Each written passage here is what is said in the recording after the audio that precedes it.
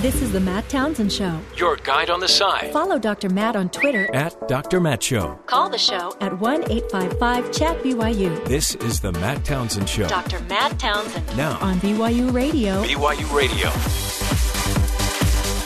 Good morning, everybody. Welcome to the Matt Townsend Show.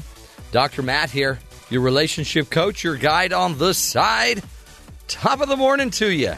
Happy post-New Hampshire primary. It was huge. That was quite a race last night. I don't know if you heard. Bernie Sanders, man, he had 60% of the vote in New Hampshire. And it looked like Hillary, Didn't. A strong 38.4%, though. Solid performance. O'Malley still brought in 0.2%, obviously relatives. Do you think those are people that didn't know that he was out? Yeah, I think they thought that they met him, last week. You'll see Jimmy that. O'Malley. People drop out and they still vote. He's out. He's not part of this anymore. Right. So It's sad. But they do it anyways. But, one of the things that it seems like, and I will talk to our great expert, Joe Cannon, our Washington insider, in just a few minutes about this, but Hillary's in trouble a little bit. She's having a hard time getting certain groups to get interested. I don't know if she's in trouble. Well, you lose by that much. Seems like you're in trouble. That was a state that they had said from the beginning that she wasn't going to perform well in. Well, okay, but there's other states that she has. Well, I know, but there's been two states now that Bernard, both of which she wasn't supposed to perform well in. Well, when's she going to perform? Coming up here when she goes to the South, goes to, they call it Super Tuesday, the SEC primary. She'll be okay. Except what? She's not polling the women like she thought she would, and she's not polling the youth like she thought she would. She even said in her acceptance speech, we got a lot of work to do here. And there's a point where with her money and her machine, she should be doing better eventually. I mean, what if she doesn't do as well as she thinks she's going to do in the next 2 to 3 states? Then what? 2 out of 50. Yeah. Yeah, but still, it's a big deal. The burn. People are feeling the burn, which also tells us something that's really weird because Trump, they're feeling the Trump too. Trump won 35% to Kasich, who came in second at about 16%. I came in like a wrecking ball. There is a definite movement against status quo. So if you had to choose right now between, as Huffington Post calls it, a sexist bigot or a socialist, democratic socialist, who do you choose? Don't vote? I don't know. Green Party.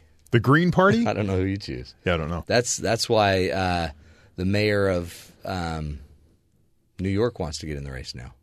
Oh, Bloomberg? Bloomberg. Yeah. He sees an opening. Yeah. He's going to disrupt, and he's going to cause problems for one of the parties. Cruz came in third with 11.6% of the vote. Bush, 11.1%. Rubio, 10.5%. About a 7.5-point drop for Rubio. Now, third, fourth, and fifth is still in flux because it's a last report, 90% of precincts reporting, and they're all within a point of each other. Oh, that would be interesting. So Bush could finish third. He could finish fifth. Rubio, all those guys. It's bad when all of a sudden they're talking about how much money, for example, Bush paid for every vote. Mm-hmm.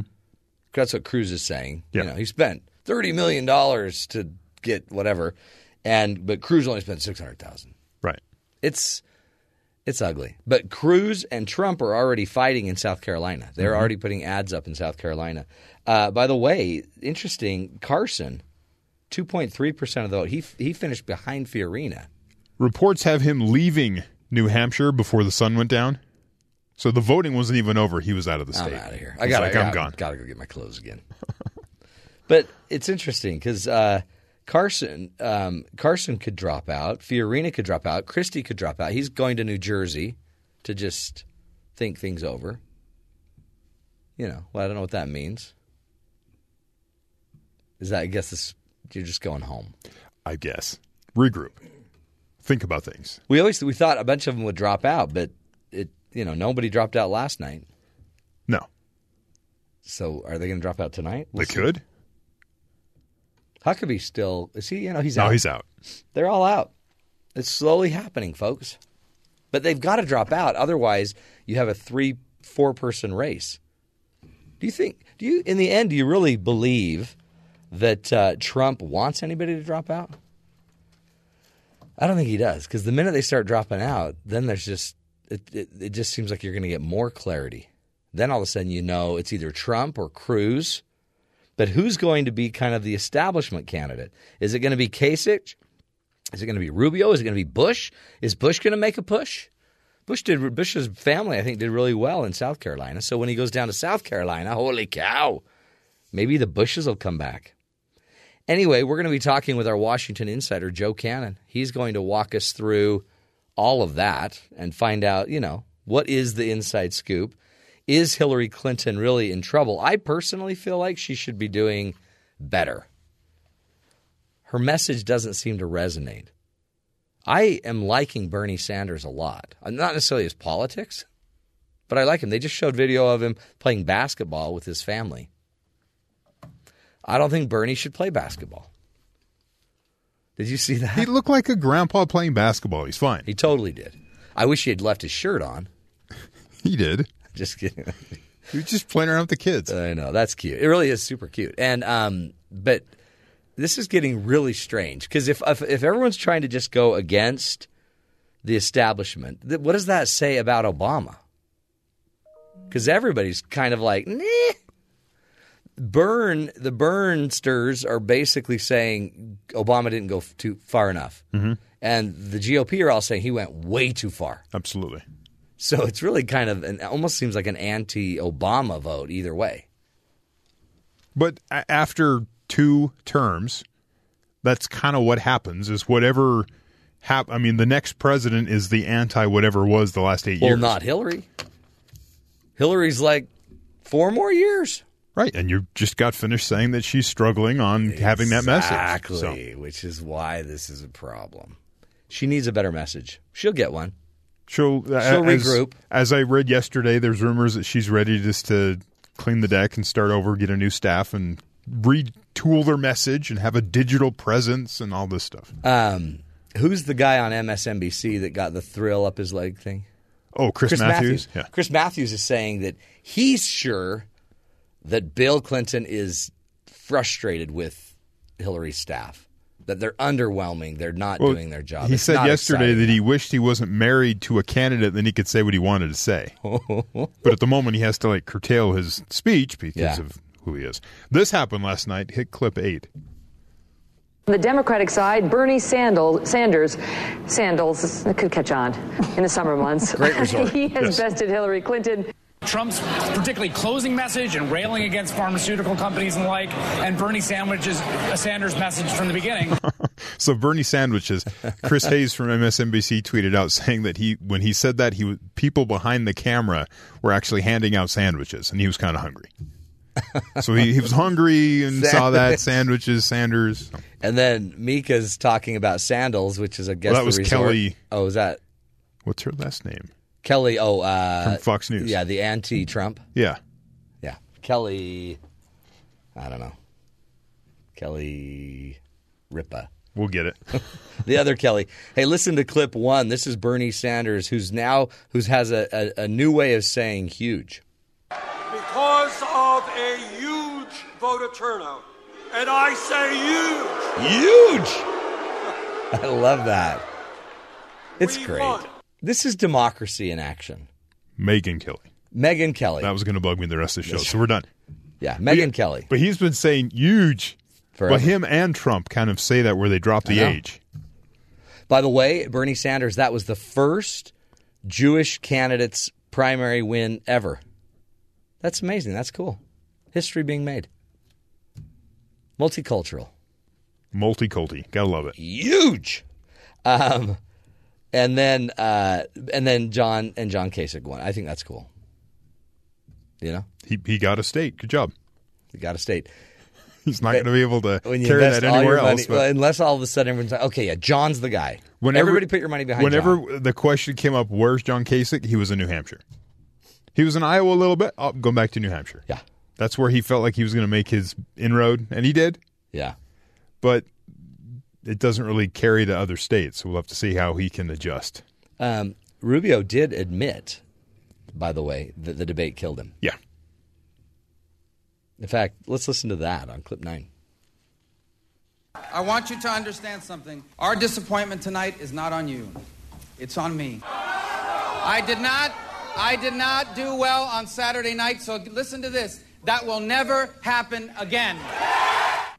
Then if you listen to the rest of his speech, it was a lot of the same stuff that he'd been repeating. Barack Obama knows what he's doing. And then he got back into it.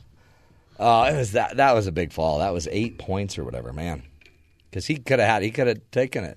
Could have said, okay, I got the banner. I'm running. That's the effect of the internet now, where you say something and then instantly people grab onto it. They'll make GIFs and videos and memes and all kinds of people outside polling places dressed as robots, and just overnight you're ruined because you said something off. That really was overnight. Well, and then with video, it's kind of the Nixon moment, right? When Nixon was all sweaty in that debate, and it just didn't look right. I think back then you could be able to right the ship before it really the effect hit you, because it wasn't as immediate. Now it's instant. You're toast.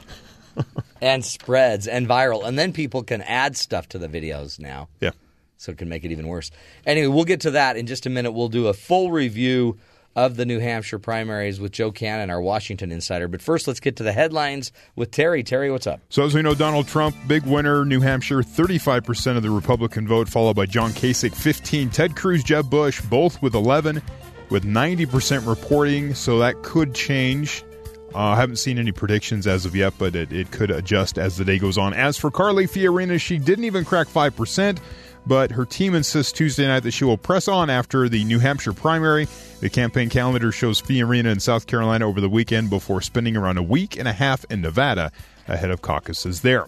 After disappointing single-digit numbers in the New Hampshire primary, Chris Christie announced Tuesday evening he would not be going to South Carolina on Wednesday, as he had originally planned. He said instead he would return to New Jersey to take a deep breath and think through his presidential bid. Whatever that means. Just needs a breath. The Cruz campaign did not come out saying that Chris Christie had left the campaign, like they did with Ben Carson. Good. So they're trying to keep that clean. Keep that above board. Bernie Sanders is the longest-serving political independent in Congress, so perhaps it's no surprise that he won the support of independents who voted in the New Hampshire Democratic primary in a nearly 3-1 margin. So he got the independent vote 3-1 over Hillary, 72% to 27%. According to exit polls. But those independents who made up to 40% of voters in the Democratic Party also accounted for Sanders' sizable margin of victory. Among registered Democrats, Sanders and Clinton split the vote, 49% all. Sanders won among female voters at every age bracket except those 65 and older, and trounced Clinton among voters who considered the most important candidate quality as cares about me and is honest and trustworthy.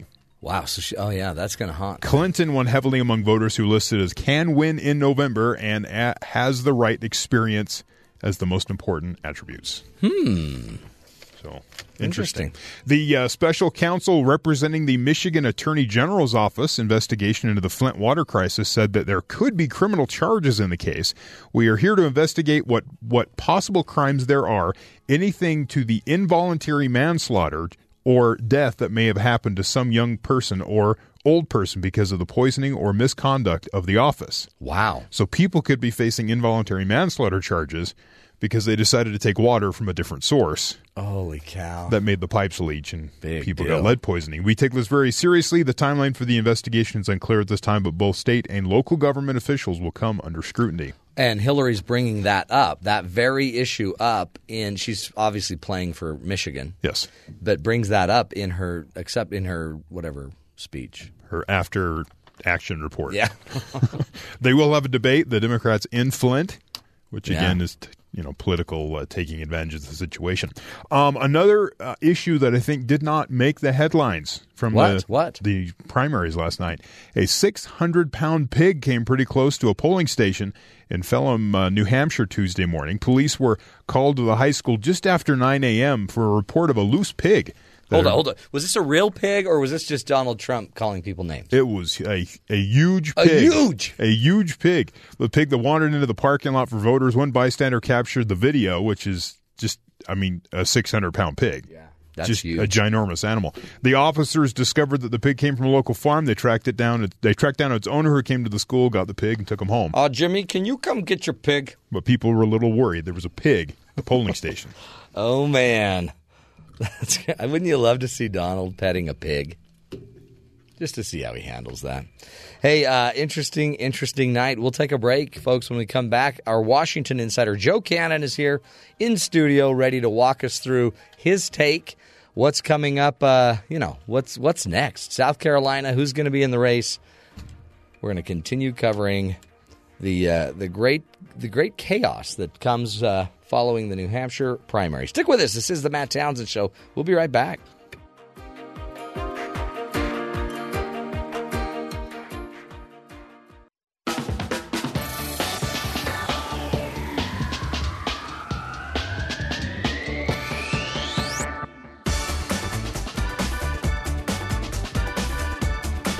Welcome back, everybody, to the Matt Townsend Show.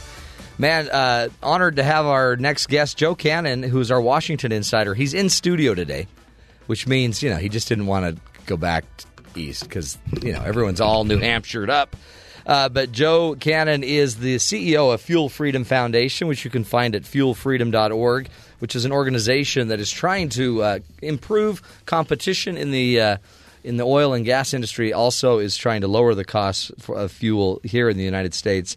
But he's got a rich history as a chairman of a Republican Party in a state level, was a candidate of the U.S. Senate in 92, and also was an assistant administrator of the U.S. Environmental Protection Agency under Ronald Reagan, also an editor of a major Intermountain newspaper, Deseret News. Joe, good to have you here. Hey, it's good to be here, Matt. Our Washington insider, but, what do you think? Wow. Any immediate just gut reaction to New Hampshire? I'm sure this is not news to your listeners, but big, enormous win for two guys. Yeah. Both Trump and Sanders, clear, absolute winners. Everyone else was a loser. Is that what everybody? Everyone else is a loser. Just because of the distance of the lead? Yeah. Now, there are some losers that are definitive losers. I don't know, the famous line in Princess Bride about, he's like almost dead. But if you're not almost dead, you're not dead. That's right. But some people are dead after this. That's right. There's no path forward for Fiorina, for Carson, for sure. And I don't honestly think for Christie. So I think he as much as said it last night. Yeah. He looked beat. He was stunned. And then I'm going to put it in the loser, but only almost dead, not totally dead loser, John Kasich. Even though, to listen to him, he was the big winner last night. Yeah. But these guys are crowing, the difference between 16% and 11%, they're all losers. Right. To quote Donald Trump. Yeah. I'm sure we'll hear over and over and over again. But even Kasich, you're saying a loser because he just doesn't have the money now to go really forward. Money, organization. He was a one-state race, and he came in second. Yeah, came in second by a disaster. He came in second with 16%. Yeah, that's a loss. Now it's his high water mark. I like Kasich. Right. I'm not negative on him. It's just that listening to his speech, it's like, wait a second, where are you going from here? You came in second place. Now what? You beat the single digit guys, basically. Yeah. The 11. You beat the 11 percenters. I guess Cruz eked out 12%. He's crowing about beating Rubio. Rubio, Bush, and Cruz are all within a percentage of each other. And they lost. They were all losers. I don't think those three were definitive losers. They're still only almost dead. Right. I think that they each have a pathway that they can see. Bush is mainly in, I guess, because he still has organization, he still has money. And a lot of good endorsements. A lot of good endorsements and fourth place. But he has a great endorsement in South Carolina waiting for him there. He does. In South Carolina is it's a lot Bush of the country. It's pretty much Bush country. It's helped out a lot. However, Senator Rubio has Tim Scott and sorry, it's early. The governor? No, not the governor. The Trey Gowdy. Oh yeah. Both two very popular politicians in the South. So that could be something, but. I don't know. I'm going on too much. No, but I think that's great. But talk about Chris Christie has probably the most popular debate performance takedown of a candidate of Rubio, and Rubio drops about 8 points in the polls and gets trounced, but it doesn't really benefit Christie at all. Right. I think he hurt himself. Even in the debate, watching the debate, I thought, wow, okay, he's hammering. He's hurting Rubio, but I didn't think he was winning for himself, right. And that turned out to be he just the case. looked like a bully. Yeah, it's interesting though. It's not clear. Rubio's there are only, in my view, three authentic speeches. Well, I guess you have to say Trump and Sanders are pretty authentic. Okay? Yeah, of the losers, I would say Rubio and Clinton gave the most close to authentic, real speeches. And they both recognized their deficiencies, and Rubio in particular in a very kind of humble way. So I think he might have a chance. Bush, on the other hand, talked like a winner also. They'll talk like they won. They were losers. Right. I hate to be so dramatic about this, but Bush spent millions and millions of dollars targeting Rubio, by the way, and there was less than 1% between those two, and that could even change still. And it was a few votes out, but Bush said, well, he talked like a winner. The guy got 11%. This is a guy who's basically from New Hampshire. New Hampshire has been really good to him and to his brother, and maybe not quite so good to his father, but still. Entitled to a lot of popularity, and New Hampshire is a state that he could do well in, because it's not a particularly ideological state, which is why I say Kasich is barely almost dead. He's almost dead, but close to being not almost, because this is the state he had the greatest opportunity. Right, and he was still 20 points behind. Yeah. So what does that tell us about – I mean, there is an obvious movement that's – some of it just seems like it could be easily anti-Obama in a way. Like on the Democratic side, the liberals feel like Obama didn't do enough. On the Republican side, the GOP feels like he did too much.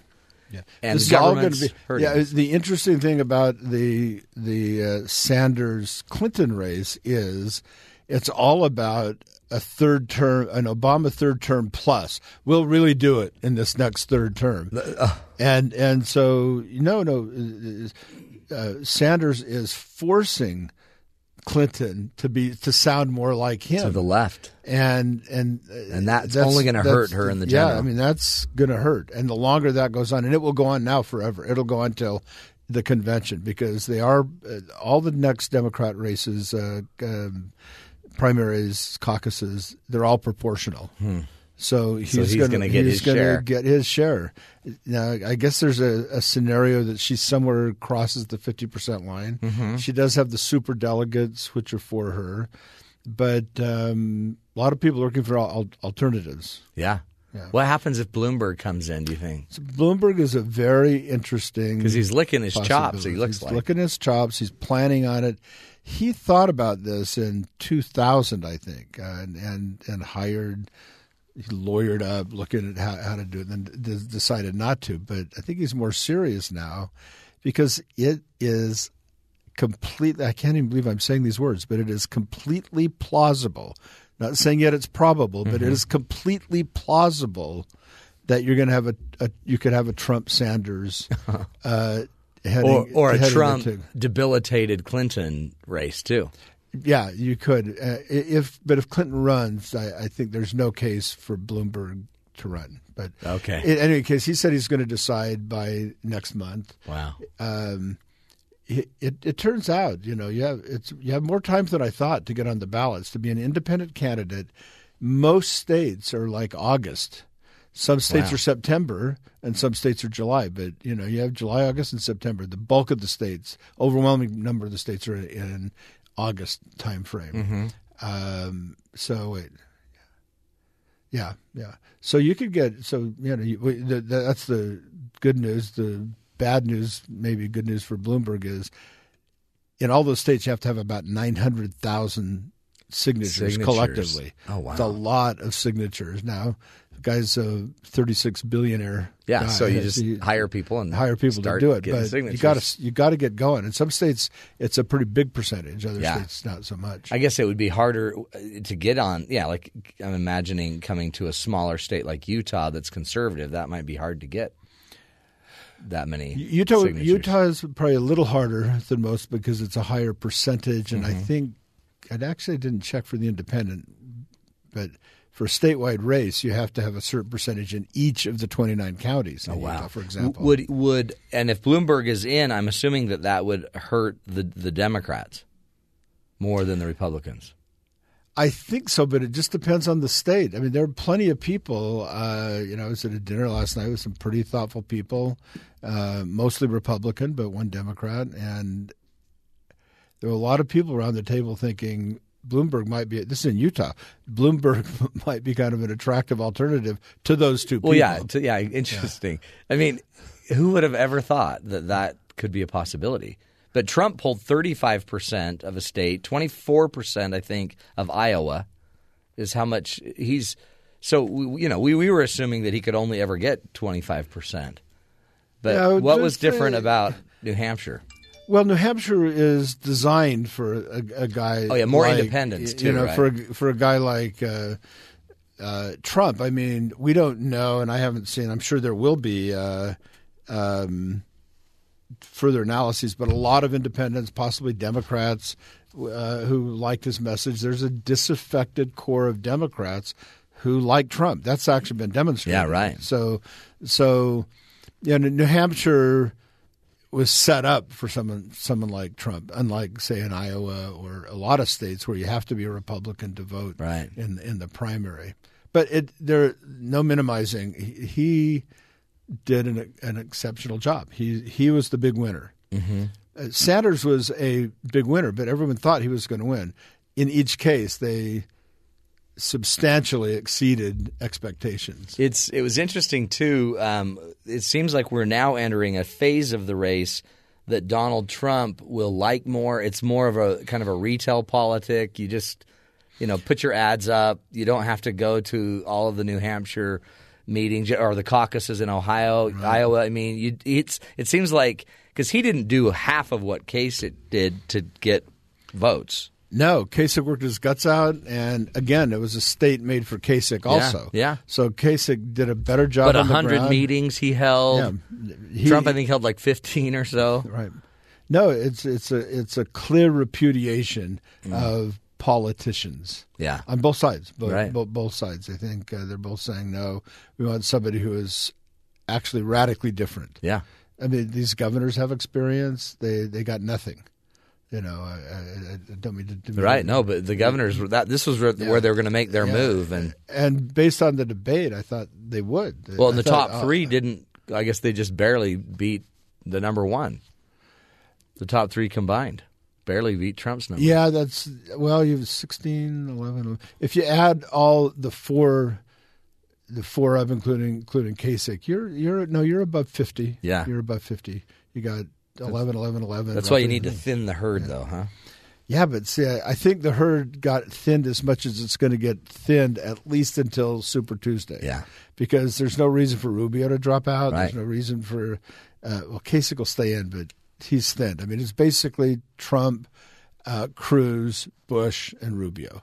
It's a four person race there. Let's take a break. We're speaking with Joe Cannon, our Washington insider, and when we come back, I want to talk about what happens when a Chris Christie and maybe a Ben Carson are out, and it seems like they're going to be in his ear. They're going to be in Donald's ear, and it seems like Donald needs their affirmation, their vote. He needs something. Does that change the Donald at all? Does it change how he approaches the rest of the race? Interesting stuff, folks. Stick with us. We're doing the after party from New Hampshire, figuring out what's next in the politics, in the world of politics. This is the Matt Townsend Show. We'll be right back.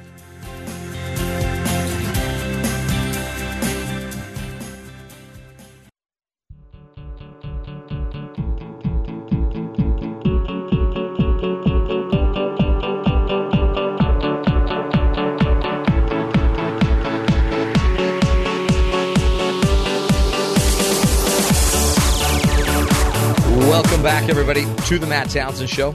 In studio here with Joe Cannon, our Washington insider. He runs an organization, is the CEO of Fuel Freedom Foundation, which is trying to lower the fuel costs, increase competition on gas and oil in the United States, which is a benefit to all of us. And but Joe's also very well connected in the Republican Party and has, he hates to be called the Washington insider. But the rest of us are just siders, Joe. You are actually an insider. Yeah. Well, thank you. Thank you for being nice, right? You hate that. Hey, we're talking about New Hampshire and just kind of some of the aftermath. It really does look like, though, there is an anti-establishment kind of movement, but the establishment's not even just against the current president or government. It is against, there's a lot of Republicans that are against the GOP establishment. This is a very strong conservative movement, right? Because Cruz is doing well, and Trump's doing well, and Rubio was doing well. Right. Yeah, it's a little Orwellian to talk about the establishment. I guess the establishment, you hate that now word is too. Well, I guess it's just now anybody who's not Trump and not Cruz, or the older, the people that push through a Romney, a McCain. Yeah, just for. I hate to sound like I'm older now, but this goes back. I remember in the 1964 convention, there was still this Goldwater insurgency against Scranton, against Romney, against Rockefeller. They were all the establishment, and he won. Of course, then he went on to massively lose. But this isn't new. It's not new, but the depth, the intensity of it is new. The big winner last night was not establishment. It's that's who won, and they won big. If he wasn't in the game, who'd be dominating? Well, I think you'd really be seeing the same threat. I don't think the governors, for some reason, never got traction. They're not resonating. Bush is running. Bush is a governor, but he's also a Bush, so it's really hard to say, put him exactly in a category. Right. But I think it would be Bush, Cruz, Rubio. They'd be fighting it out. But then, and two of those are basically Tea Partiers, right? Exactly, right. So this is the Tea Party wing, right? Evangelical. It's interesting. It's an interesting battle. Which going into South Carolina, it seems like Ted has a little bit of an advantage because of evangelicals. Right. If Cruz doesn't do well, now we have to redefine what well is, because I'm pretty sure that Trump is still going to win. Yeah, right. So the question is how much second is second? And I think that is not so much relative to Trump as it is relative to Bush and Rubio. Interesting. So the race really is Bush and Rubio for third or second, and whatever happens there may push a Bush out or a Rubio out. Well, Rubio's probably going to make it through the South. Yeah, I think Rubio would stick in at least through Super Tuesday, and then Rubio has a pretty good chance to do well in Nevada. Right, he lived in Nevada. So, it is interesting. But as we talked about earlier, the collective of everybody who's not named Donald Trump is pretty big. Yeah, and all of those people. So Carly Fiorina, I'm sure she's going to drop out. She has one delegate. Right. Okay. Delegates, because that's in the end. This is all going to come down to delegate grabbing, right? So there are 2,472 delegates. You got to get 1,237 to win. Wow. Right now, Trump has, drum roll, 17. Oh boy. Cruz has 10. Huh. Rubio has 7. Kasich has 4. I believe that's his high water mark. Bush only has 3. Bush gave a talk like he was a winner. He's got 3 delegates, which happens to be the same as Carson. It's interesting. All this noise, all of this work, all of this money, and the leader has 17 delegates out of the 1,237 you need to win. Right. Yeah. So it's a long road. It's going to be a long slog, and and at least 3 of those guys could stay in. After, I mean, you've got Bush, Rubio, and Cruz. They could all stay in for quite a long time, and then when you get to the convention, Trump stoutly says, "It's not going to be a brokered convention. It's going to, but it's implausible to me that he's going to walk into Cleveland, Ohio, with all the 50% of the delegates. Yeah, with 50% of the delegates, and so let's say Trump has however many, and then the rest. Let's say he has 800 or whatever the number is. Yeah. Then the rest have to start. Then there's a negotiation, right? Everybody starts negotiating and saying, voting. Yeah, it's just voting. I mean, there will be negotiation. But they'll get this to pitch delegation will talk to other delegations. The candidates will go out and work the crowd. But at the end of the day, you have these multiple ballots, which hasn't happened for years. A long time. Wow. I don't think it ever happened in our lifetimes, but. Anyway, but there have been conventions that have gone to more than 100 ballots. So it could be. What happens though if the love of the people or the winner of the majority of the primaries doesn't get the nomination? So what happens if a Trump, who 50% of the primaries loved in the GOP, doesn't eventually end up with the nomination? It seems like you would lose energy in your election. You could, but if that's what you have the delegates for. That's why a brokered convention is not the optimal choice. It's a lot better to have somebody go in and have it be like it has been. More natural. Just a crowning, you're coronated, you're the guy. Yeah. But there's a way better than even chance than in each party it's going to come to that. Now, it won't be brokered, but, it'll be one of those is going to get 50. Clinton or Sanders is going to get 50%. Do you sense that this is – it seems like everyone was always talking about how in the Democratic side that they were kind of coronating Clinton. Not a lot of people were running. There wasn't a lot of work to be done. And it seems like in a way that's backfiring, where they maybe should have allowed more candidates in, created a better game. Yeah. Although you had Martin O'Malley. And he got no traction. And he was a governor of a solidly blue state, although that blue state happens to have a Republican governor just now, but it's generally. What about a Biden? Yeah. Well, I did read or Elizabeth Warren. I did read one. I haven't read anything about Elizabeth Warren in the last 24 hours. Yeah. But Biden's, someone quoted him as saying he's still not ruling anything out. So, wow.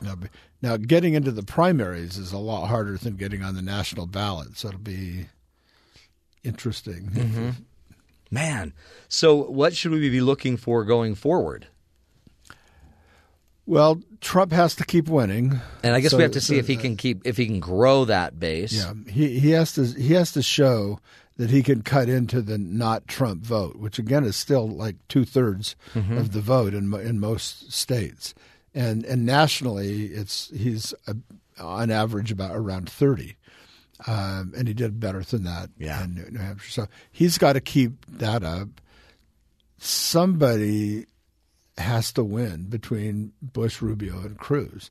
And the more likely person to do that is, in my mind, Cruz. Yeah. He's got strong national organization and a lot of money.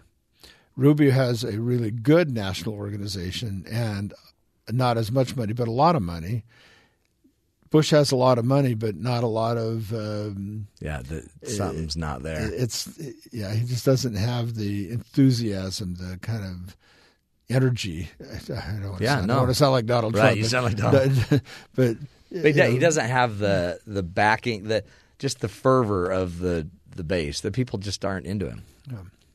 Does I guess when we look at it, then it looks like a senator. Ted Cruz, though, seems like he has a fatal flaw.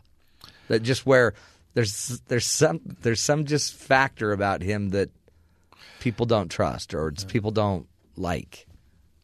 If Donald Trump weren't in the race, Cruz would be in that position. Maybe not quite as strong as Trump is, but he would be in that sort of pole position of a core of voters who really like him, that it may be very hard for him to transcend that core of voters. So, you've got two races. You've got Donald, I heard, needing to, and then everybody fighting around. But I think you're right. Cruz just has a limited ability to connect. It's not just the establishment. There are plenty of hardcore conservatives. Even women, I don't think, fall for him or go after him like that. It also seems like Cruz does well in contrast to Trump. So it's almost like Cruz's strength is because Trump is in the race too. Because there's an obvious contrast. Well, at least Cruz is palatable. Right. And a lot of those Trump voters, if he weren't in the race, would be Cruz voters. But again, like you were talking about, there's a ceiling. There's something there to that he. And then Rubio seemed like the guy that could make it happen. But then the debate was a disaster. He looked like it's scary. It's scary that you could be in that position. Yeah, the one debate. I mean, he had all the momentum, but everyone in New Hampshire was watching that debate. Oh, yeah. And he was. I don't know. What we don't know is, was he mortally wounded? I mean, you have to see what happens. These guys have amazing to get this far in life. Yeah. You have amazing resilience, and they all have resilience. Right. That's one thing they do. Kasich has resilience. You know, you thought he was going to win South Carolina when you listened to his speech. I think I'm pretty sure he's going to take it all. Yeah, and he's not going to do as well. And you know what else, Joe? And help me understand this. You have Cruz and Rubio, two Hispanic Americans, well, Canadian Hispanic American, depending on who you talk to, but never gets any play. There's no play on the fact that two of the GOP candidates are Hispanic Americans. Is that because they're from the GOP? Right. Of course, you know, in many people's minds, you can't be Hispanic and Republican. You can't be African American and Republican.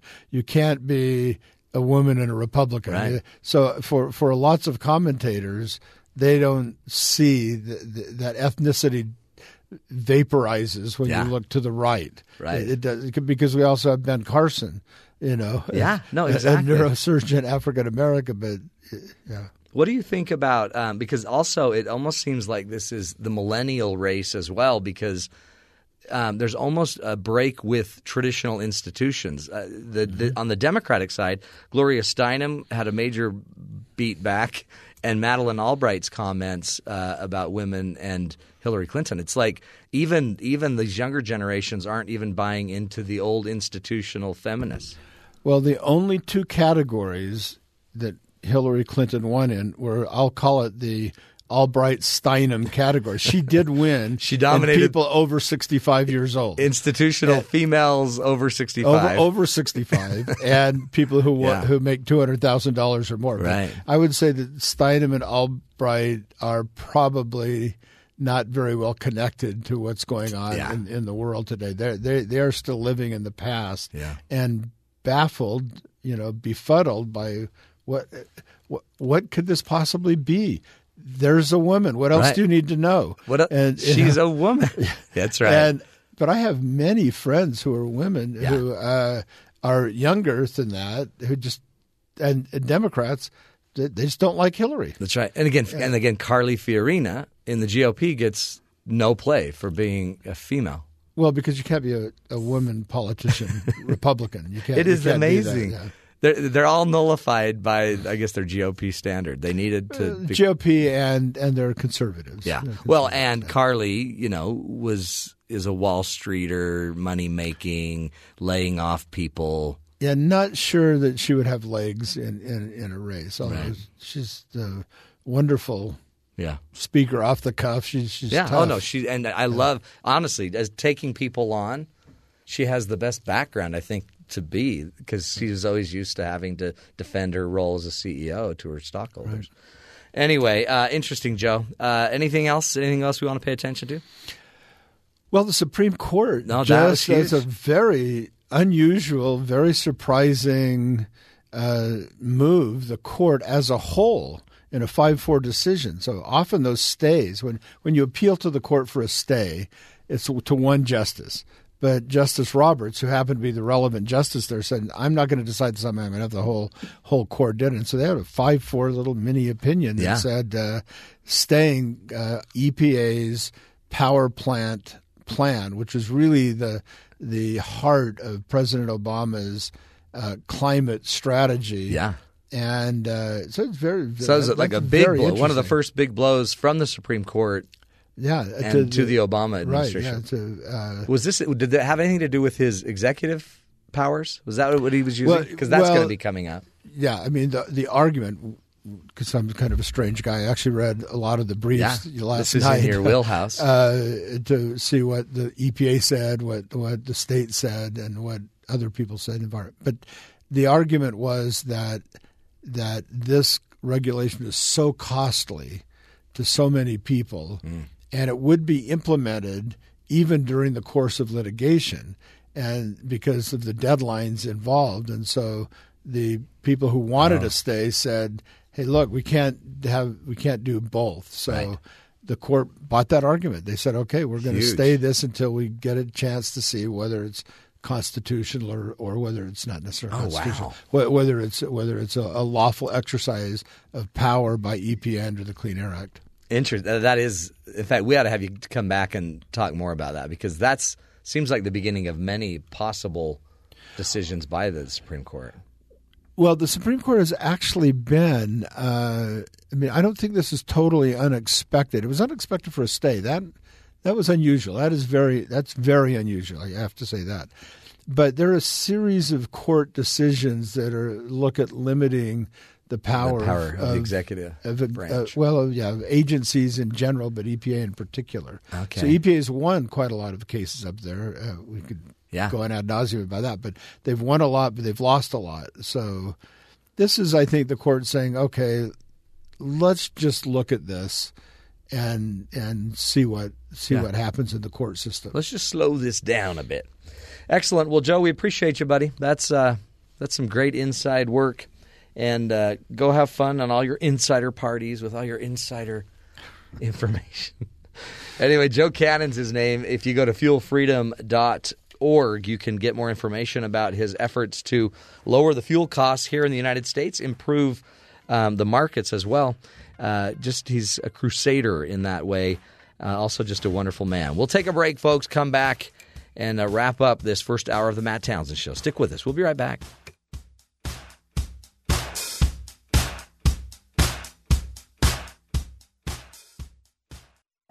This is the Matt Townsend Show. Your guide on the side. Follow Dr. Matt on Twitter at Dr. Matt Show. Call the show at 1-855-CHAT-BYU. This is the Matt Townsend Show. Dr. Matt Townsend. Now on BYU Radio. BYU Radio. Good morning, everybody. Welcome to the Matt Townsend Show. Dr. Matt here, your life coach, your guide on the side. Welcome to the program. This is the show where we give you the tools, the information you need to live a longer life, to love stronger, lead healthier, happier lives. Welcome to the program. We're going to give you the news, but more importantly, we're going to also give you the tools, the information that you need for your family, for your life, to make decisions. Today, we'll be talking technology with our tech guru, Jay McFarland, and just find out what's coming down. Technology, it's constantly changing, but Jay is always on the cutting edge of it, finding out what's really going on and what we need to worry about, what we should be paying attention to. When you think about technology, by the way, we talked about this the other day, that in the White House, their Wi-Fi, it's just not very good, which is crazy to me, right? We can get people on the moon. We can fly a drone into Afghanistan and take out terrorists, but we really can't get the Wi-Fi to work in the personal residence of the president. So we're going to be talking to Jay a little bit about that. Also, some decisions that are being made by the FCC that might open up a little more competition at your cable box. if you have Comcast or if you have some cable system, they all have their little private boxes. Well, the FCC wants to open up those boxes and the design behind the boxes so that there's more competition. So all of a sudden, Apple could actually access and become your box to deliver your Comcast cable. Do you think that's a good idea? It's really interesting because the head of the FCC is saying it will foster competition. But a lot of the cable companies are like, no. Don't mess with our box. Anyway, we'll get into that as well. Coming up this hour, we also are just still recoiling from last night's election or the primaries in New Hampshire. And, we've kind of, I think, covered it all. I don't know that I want to keep talking about the elections because, honestly, I'm tired of it. I want them all to just go to South Carolina and, let's see what happens in about another week or two. Hey, did you hear about this Super Bowl update? There was a driver that was caught speeding to the Super Bowl on the Pennsylvania Turnpike. Is that the Philadelphia Turnpike? A 50-year-old Philadelphia man was arrested on the Pennsylvania Turnpike Sunday evening, preventing him from making the 2,800-mile trip to the Super Bowl in California. He was going 100 miles an hour in a rental car. That's amazing. Many of the rental cars I've had, I didn't think could go 100 miles an hour. I got a Ford Escort over 100 miles an hour. I was going downhill. Oh, yeah. Yeah, it starts off rattling. Were you going off a cliff? No, but it starts, rattling, vibrating. Once you hit 100, it's like you pass through the sand barrier and everything's fine. He's on the Pennsylvania Turnpike. That's possible. Going 100 miles an hour at around 4:30 on Sunday.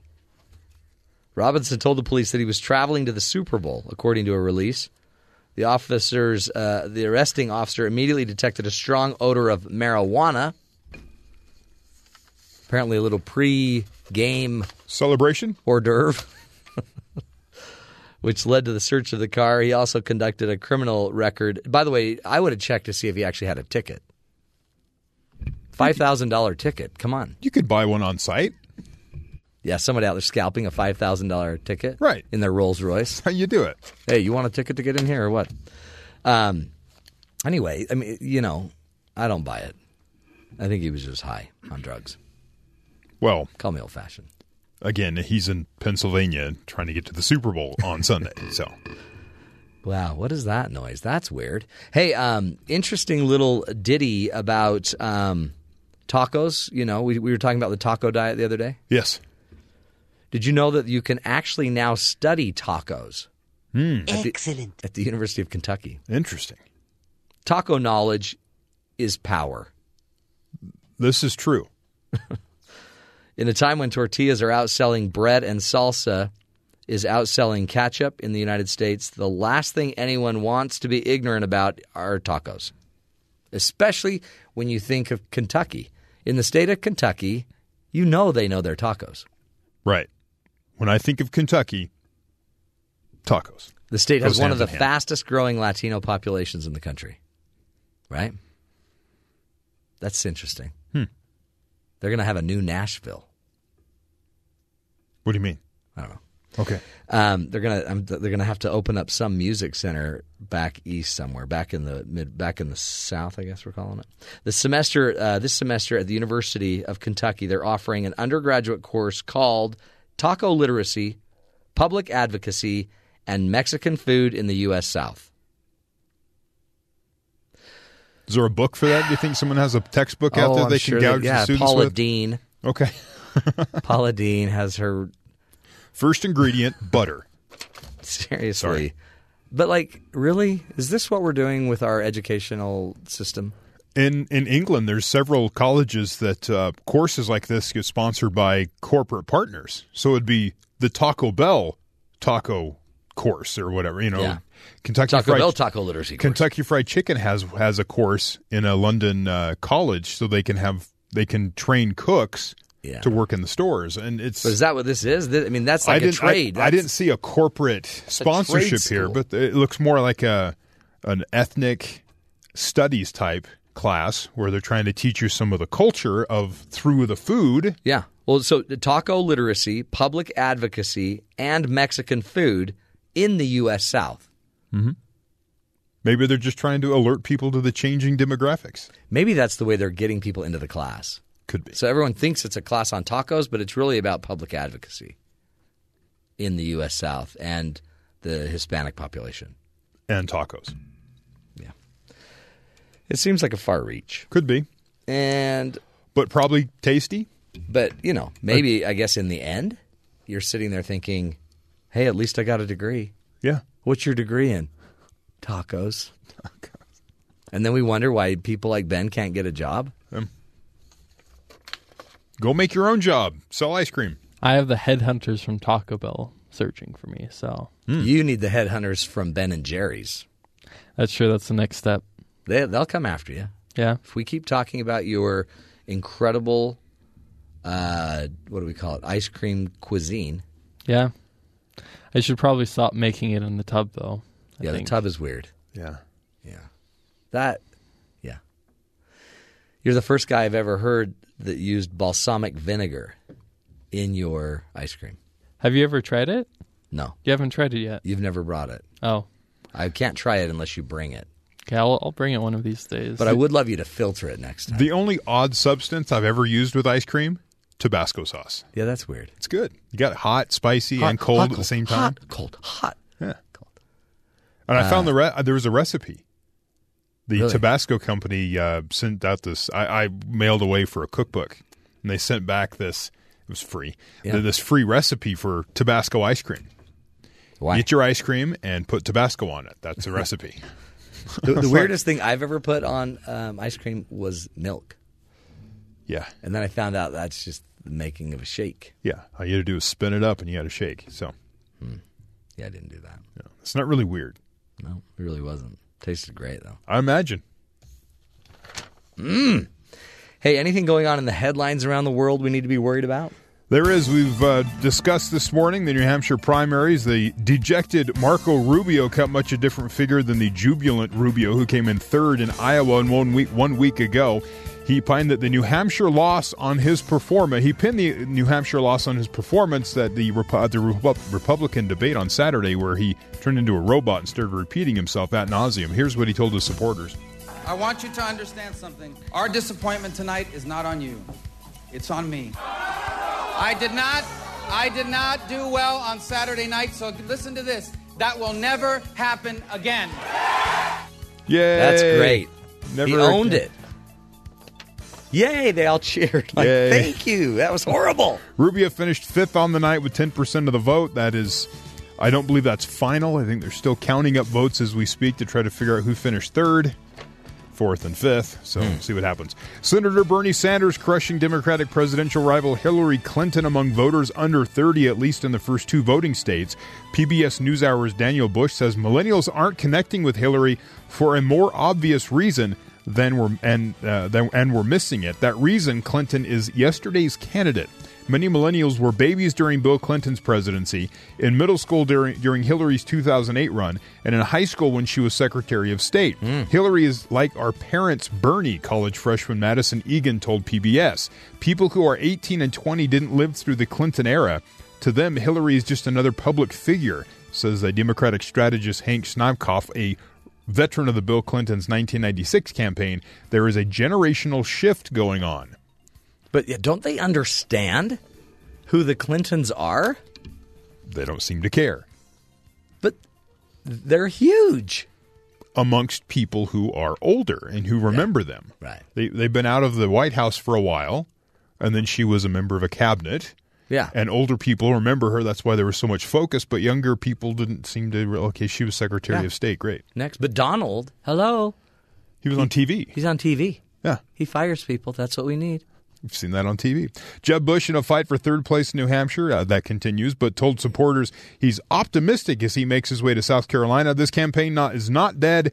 He told about 250 people at a Manchester community college. He thanks his volunteers, many of whom came from Florida, and said the pundits had it all figured out last Monday night when the Iowa caucuses were complete. They said the race was now a 3-person race between 2 freshman senators and a reality TV star. And while the reality TV star is doing well, it looks like you all have reset the race. So apparently Bush is trying to spin it positive for himself. It seems like anytime you have to state that your campaign is not dead. Yes, it might be dead. You're probably dying. Something dead on arrival. President Obama unveiled his 8th and final budget plan on Tuesday, the $4.1 trillion budget proposal for fiscal 2017, which starts October 1st, just months before Obama leaves office, focuses on progressive issues including clean energy, education, and Medicaid, and requests $19 billion for a new cybersecurity initiative. The proposal seeks to raise an additional $2.6 trillion in taxes over the next 10 years by hiking taxes on big banks and the wealthy. Revenue is projected to increase by $308 billion in the next fiscal year, and spending is estimated to increase by $196 billion. Even before the plan was sent to Congress Tuesday, Republicans vowed to reject it. Wow. So all week long, there's been $18 billion for this cause, $1.8 billion for the there's been 5 or 6 stories about these initiatives that President Obama wants to get done, and I'm like, these aren't going to pass because they're just going to say no because he's leaving. Right. So it just seems like, I'm on my way out. Just one more time, let's do this. Yeah, let's go through this dance. And I'd like all the money I need. And get told no. Over the weekend, this story actually had me kind of disappointed. What? Over the weekend, there was a story out of India claiming that a man was killed by a meteorite. Yeah, I heard that. Right? He's supposed, if true, he's the first reported case where a meteorite killed a human being. And you're disappointed. Why? That may not be the case. Whatever it was that killed the bus driver in India on Saturday probably didn't travel through untold millions of miles of space to get here, according to NASA scientists. NASA. The 11-gram rock recovered from a college campus in India is still being analyzed, but NASA scientists say that from the photos alone, the incident that killed 1 person and injured 3 others appears to have been a land-based explosion instead of the first recorded death from a meteorite. Oh, blasted. So the evidence shows that there's like an explosion out from the area instead of an explosion in to the area. Just when we thought meteorites were going to kill people. I had my hopes up. Mean, poor guy. Sorry those people got hurt, but come on. But I guess he would have died either way. Imploding or exploding. He just had bad luck that day. Yeah. He either walked into something or something hit him. Well, but I mean, it's good to know if he walked into something, everyone on the ground needs to know what that was. Yes, because then there's explosives in the area around a college. Yeah. But if it was a meteorite, could you imagine if they put like a GoPro on that and you see it swinging around some outer planet and then zipping right into the Earth atmosphere and zeroing in and then boom, hits 1 person? Yeah, that's just bad luck. That would be incredible. But if you think about it, the odds of him ever getting hit again, very low. Right. Both in the sense that you probably won't ever get hit again and the fact that he's dead. Yeah. But I mean, I just like to look at it statistically. Correct. Very low likelihood of ever being hit again by a meteor. He is buried underground, too, which compounds the effect. Great point. But, just look at the odds. He also won't get struck by lightning either. I mean, I don't want to seem like I'm irreverent to the whole thing, but the guy's dead. That's tragic. It's really, we need to know if it was an explosion or a meteorite. That's a big deal. You got to get that right? Hey, let's take a break. When we come back, our tech guru, Jay McFarland, will be joining us. And we're going to be talking everything from Twitter to the FCC, one of the new moves that's being made by the FCC to basically open up the engineering of your cable box and make that, an open innovation approach where anybody could now design your cable box and help you access the cable providers. Well, just so you know, the cable providers don't like that idea. Interesting stuff, though. Stick with us. We're talking tech when we come back. This is the Matt Townsend Show.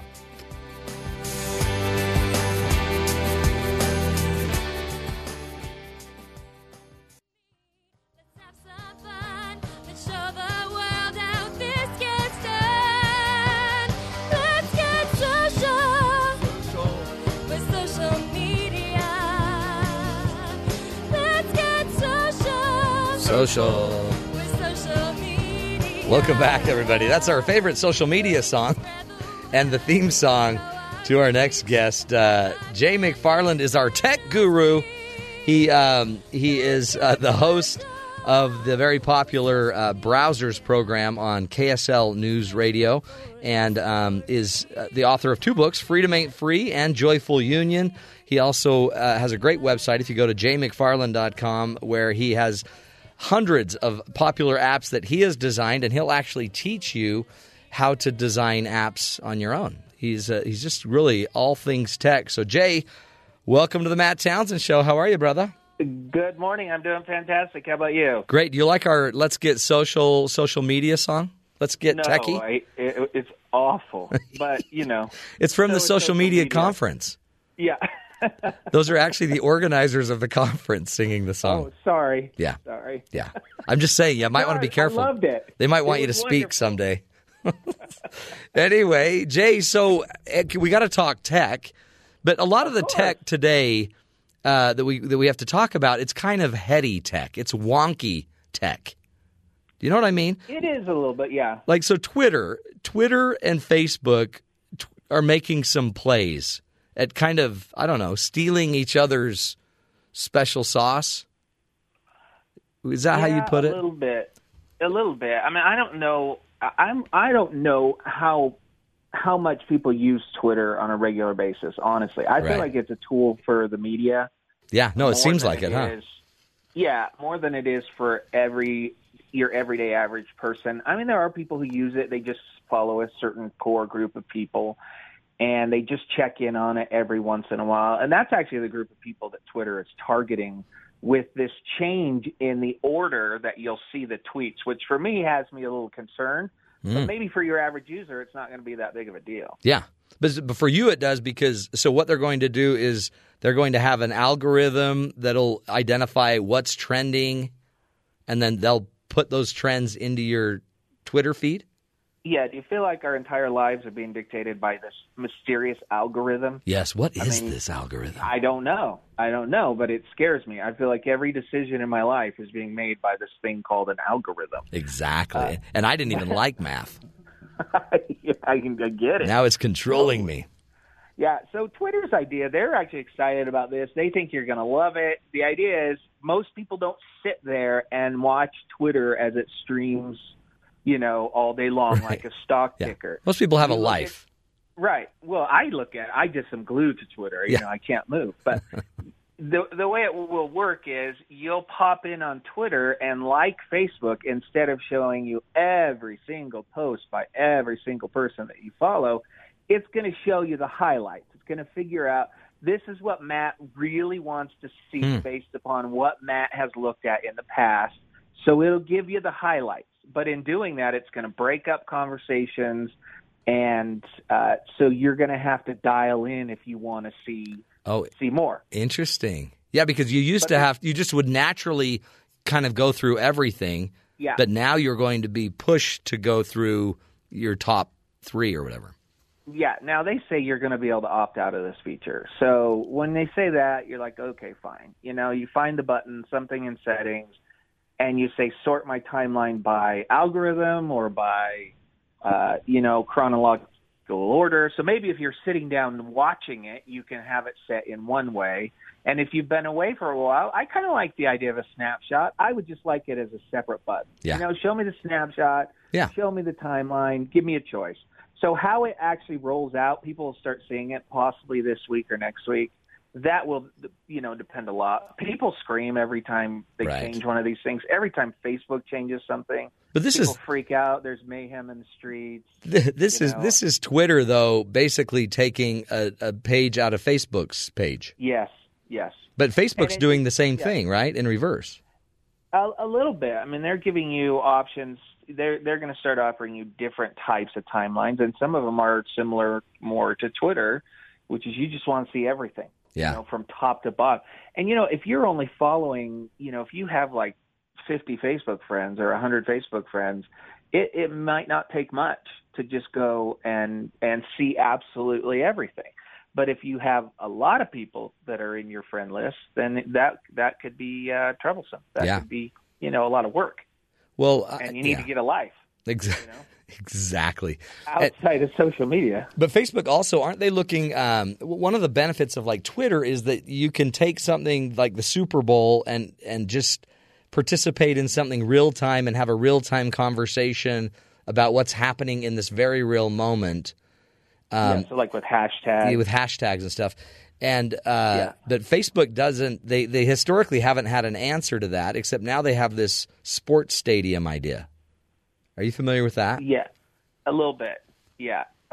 Just explain for the rest of us, the layman. Well, basically, the idea is kind of similar to hashtags, that you're going to be able to dive into Facebook just as simply as I can. You've already kind of described it. As simply as I can explain it is that you're going to be able to go in and follow certain memes or events. Like we do this on Twitter in the news business. When news starts breaking, we find the hashtag that has been assigned to that, and you can dive in, and anything you post using that hashtag will be seen by anybody else following that story. Yeah, that and hashtag. That's kind of the way.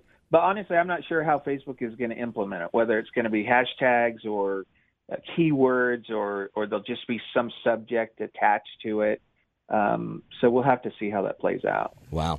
Now, explain this to me, and you'll be able to, I'm sure, better than anybody.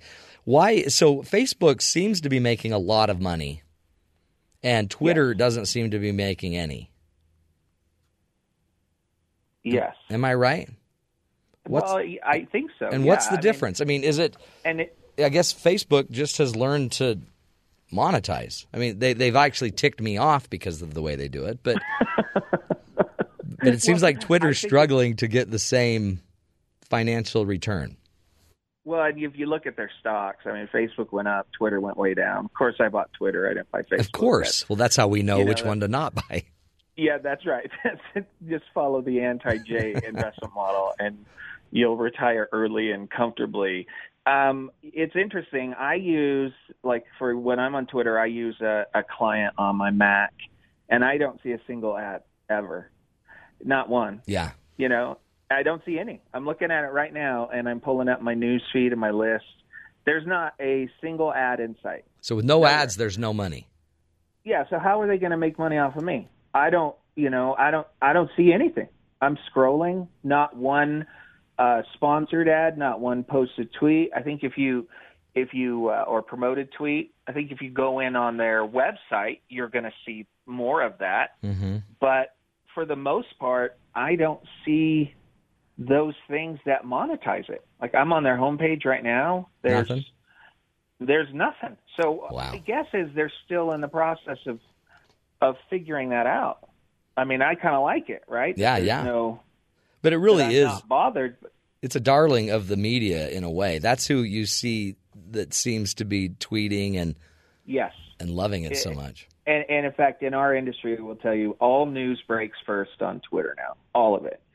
So what will happen is because, it takes time in the media to turn a story, whether you're in print, whether you have a website, whether you're in video. You think about it like a Channel 5 news here in Salt Lake.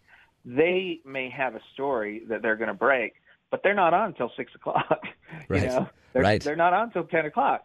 So you're not going to see that story. It's going to hit the internet first, and people will compose a 140-character or less tweet and post that, and then they'll go and write the whole story that will be posted on their website for later on. Well, and they can Periscope it, right? They can shoot video and put that in there if they want. They can do whatever. Yeah. So again, I'm looking here at the Twitter homepage just based upon your questions, and I'm looking at all my tweets. I can't see a single sign of no ads. Of revenue generating, type deals. Yeah. So they're going to have to figure that out. Well, let's do this, Jay. Let's take a break and come back. When we come back, another revenue issue that's coming up are about the cable boxes and the FCC. I'm very excited about this one. Are you? In fact, I want to hear your take on it. Yeah. We'll take a break, come back, more with our tech guru, Jay McFarland. He's going to unbundle the cable box proposal coming from the FCC chairman. Stick with us, folks. This is the Matt Townsend Show. We'll be right back.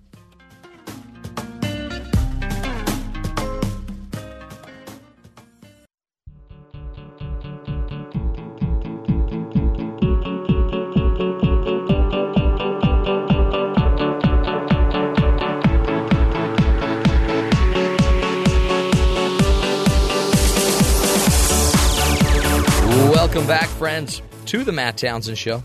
Hey, on the phone with us is our good buddy Jay McFarland. He's our tech guru and also the host of the Browsers show on KSL News Radio.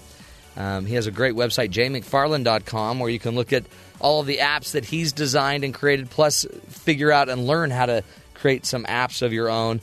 Jay really, truly is the guy that is in the know when it comes to technology. Jay, welcome back to the show, brother. Thank you, sir. Hey, so the FCC chairman is apparently really big into stirring not just controversy, but he wants innovation when it comes to the cable box system. So every cable company has a box, but they're proprietary, I guess, to that cable company, right? And so he's saying, let's make it so anybody can design a box, and the cable can be delivered through anybody's box. Yeah. Now, to be fair to him, he is doing this by assignment from Congress. Okay, good. So they let him know this is it kind of has the feel of monopoly a little bit, and it stifles competition. So we want you to come up with a proposal to solve the problem. Okay. And Congress is doing this based on demand from their money makers. I guess the whole interstate commerce clause gives them some ability to butt their nose in here. Okay. And so the FCC has been looking at this for a while, and a couple of weeks ago they came out with a proposal that I find to be very interesting. Mm-hmm. You should know the cable companies are saying this is outrageous, this is ridiculous, this is not going to help anybody innovate. What they want to do is they're saying we'll push out some apps, like we'll let you get an app, and you, like I have a DirecTV app that allows me to access some DirecTV programming on my phone. They say that's the innovation, that's all you need. What the chairman is saying, no, we want you to have a standard API or ability for tech companies out there to be able to access the system that gets your channels. And then they can create their own cable boxes. They can create their own hardware, and they can innovate on what you're doing. And so I guess the best example is most of us now have a cable box, right? And then we might have another box, which is like our Roku, our Apple TV, whatever that is, right? That's how we're pulling in Netflix and some other things. Their idea is, well, what if Apple could that little Apple TV could also be your set-top box? Oh, boy. And you see what I'm saying? Yeah, so this is you cool. Have one box. Yeah. Yeah, now you have one box, and then Apple and other app developers can figure out different ways for you to be able to use it. Like right now on my new Apple TV, I can talk into the remote, and I can say, show me all of the TV shows or the movies available with this particular actor. Right. So it goes out and it searches Netflix and Hulu and iTunes. But what if it also could search DirecTV and show you when your DirecTV programming is? Yeah, I just did that. That's horrible. That drives me crazy. I have the exact same problem. You can only search one or the other. For me. So Roku would then do it. I'm assuming TiVo. Anybody who wants to do it would do it. Right now, like TiVo has an interface. They've partnered with some of these. And so you can get a TiVo to go with Dish, I think, or something like that. But they're saying anybody who would want to do it would have access to it. And I believe that actually would, spur on innovation. Of course, the cable companies are crying foul because you know how much money they make off set-top box rentals? Oh, I'm sure. I mean, I think the average is over $200 a year per consumer, per user, over $200 a year for this one box that probably costs them, $30, $40 to make. Yeah, that you're leasing or renting, right. Right. They're just turning dollar bills for that. And it doesn't have the quality of what an Apple TV or some other Roku or whatever might bring to it. Yeah, or the functionality. The functionality, right. So, yeah.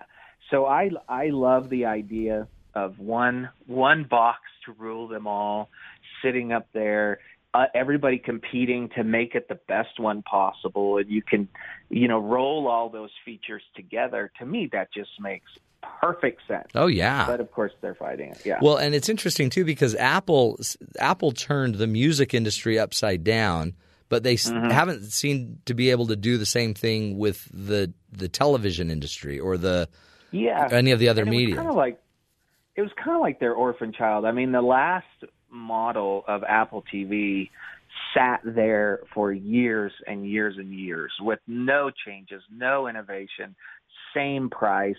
So the fact that they even released a new Apple TV was surprising to people. It was like, oh, you do care about this product. And now you're finally seeing some innovation because they made it's a gaming console, and, you've got touch-sensitive controls on the remote control. And now, like some of the other ones, you can talk into it. And it's pretty cool when you can start asking it questions about programming, and it just throws up all the options there for you to check out. Oh, I love that. I mean, because really, I won't name the name of my cable provider. I almost was about to rhyme it with something, but in the end, what I hadn't seen an innovation in their device access device for 10 years until about a year ago. Not even a year ago. Wow. 6 months ago. And now it's like fantastic. Wow, it's so awesome. But then it doesn't do it doesn't get into my Netflix. It doesn't get into any of my other tools I use. So it's like, it's limited. Why would they do that? That's right. And what's their incentive to provide you access to other programs? Right. They don't have any incentive to do that. See, that's where they're going to get hurt right there. Yeah. They should do it just so I don't have to have 3 remotes. Oh, just for that reason. Imagine one remote, and access all that programming so it goes to every source when you do a search. Come on. I mean, that's just... That's amazing to me. And then you could tweet off of it and do your hashtag tweet search for the news? Yeah. Come on. Yeah, the only issue I have is like Apple TV uses Siri, and the relationship I have with Siri. Yeah, you and Siri haven't gotten along for years. No, she denies my requests. She laughs at me. She mocks me. I think she's actually dating someone else. We haven't talked for years now, so I don't know what she's up to, but my Siri doesn't seem to understand me. No, mine doesn't at all. I don't get it. I don't get it at all. Do they not know that I'm on the radio? Come on, Siri. That's what I thought. Hey, did you hear President Obama's interview on Super Bowl Sunday about his daughters not being able to get good Wi-Fi? What do you think about that? Well, listen to this. I have been, jokingly saying that I'm running for president this year, but I'm now rethinking that, and solely for one reason. Yeah. Because of the Wi-Fi in the White House. You need Wi-Fi. I am not going to go live somewhere where the Wi-Fi is spotty. That is an outrage. Right. I don't even know how they live there. You know, how does the President of the United States not have access to the Internet in some places in the White House? Well, you know what's funny is, where they always find the girls every night is huddled around underneath the table in the Situation Room. Because that's where all the Wi-Fi is. That's where the best Wi-Fi is. Apparently, it's not upstairs in the quarters. It's crazy. This is not the first time that we've heard about this. Michelle Obama has complained about this before. And she says that one of the biggest frustrations her 2 daughters have with this huge government house they live in is they have to wander around searching for good Wi-Fi. That blows my mind. Yeah. I understand it's an old building, but there are Wi-Fi extenders. I have a room in my house where we don't get good Wi-Fi. I went out, it was $40. I bought an extender. It throws the Wi-Fi out there. Can't you just put a router in every room? Yeah. Worst case scenario? It doesn't give me a lot of confidence in what's going on over there. No. You can't get Wi-Fi in every room of this building? You can have any meal made for you at any time, but you can't get Wi-Fi. Yes. No, that's right. That's a first world problem right there. Free world, and you can't check Facebook in the bathroom. Oh, jeez. I don't know how you could go to the bathroom. What do you do? Yeah, people used to bring newspapers. That's exactly right. Go back to the old paper days. I guess. Hey, what other tech do we need to be paying attention to? Anything on your radar that we haven't talked about that needs to be just at least brought up?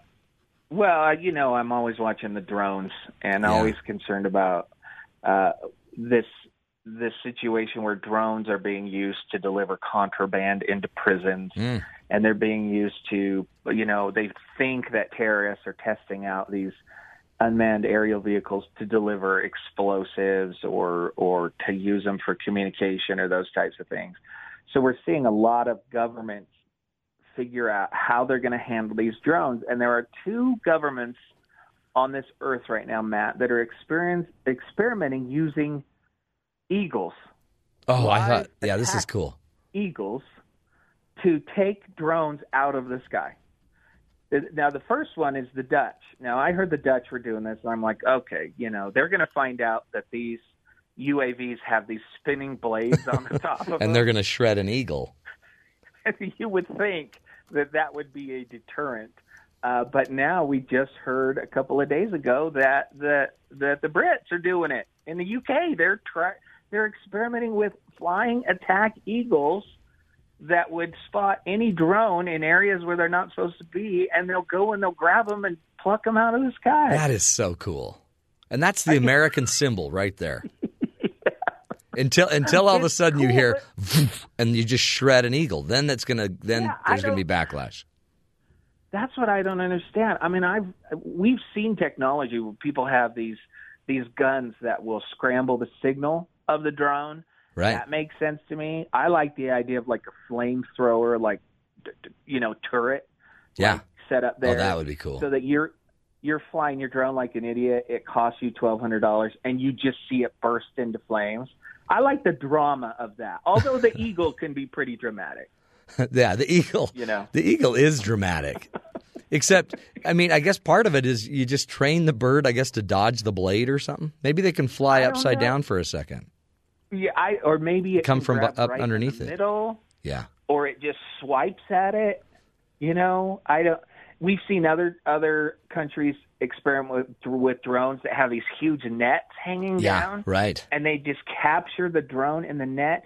It is unbelievable. This is what our governments are dealing with right now. Right. How to figure out how to control drones. We're being asked to register them. I know. Now we are. Yeah. But an eagle is a very fast learner, so they would only make the mistake a couple times, and then they'd know how to catch the drone. If they're still intact, yeah, and they can still fly, yeah, then they're smart. Then we're onto something. But there is something about the drone, like the FAA is trying to prevent, these drones from flying in. I guess it happened during a football game, a soccer game in the UK somewhere, where a drone flies in and interrupts the entire thing. But a drone could fly into a Super Bowl and just steal attention from everybody, or worse, harm everybody. So they got to find an answer. But we had a tennis event here recently where there was a drone that flew in and actually crashed into some of the spectators. Oh, boy. And then you had that drone that flew and crashed onto the White House lawn. Yeah. I mean, and some of these are pretty big. You don't yeah. want them crashing into your head. No. Yeah, you'll get in trouble. Even right here in Utah, in the Utah State Legislature right now, there's a bill designed to make it a crime to fly a drone near any type of firefighting situation. Because over the last couple of years, we've had cases where people want to get cool aerial video of the forest fire, and they're getting in the way of the helicopters and the planes, and they've actually shut down the entire aerial operation because there's drones in the area. No.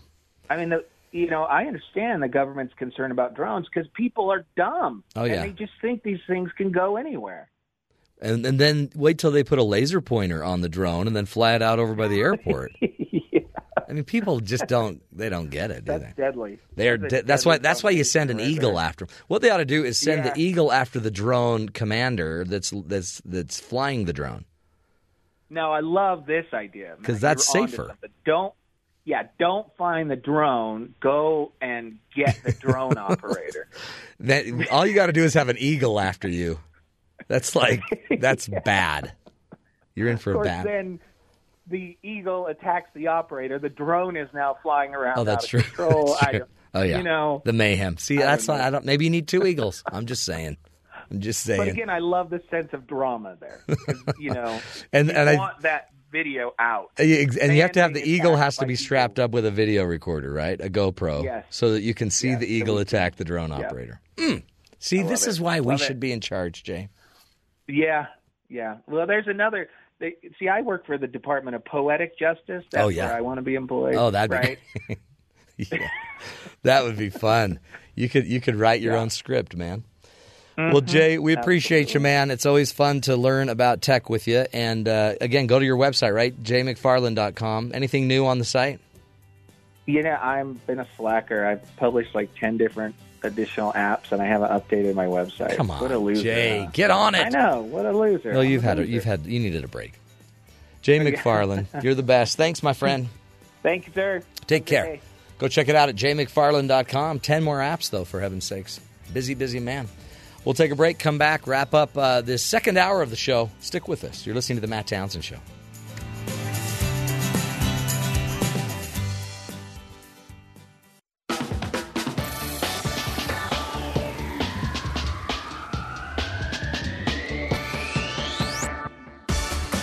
Welcome back, everybody, to The Matt Townsend Show. Hey, while we're on the subject of technology, we really got to get to our next Bad Boys segment.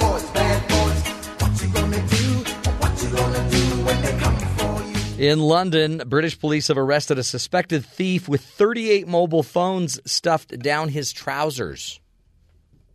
Yep.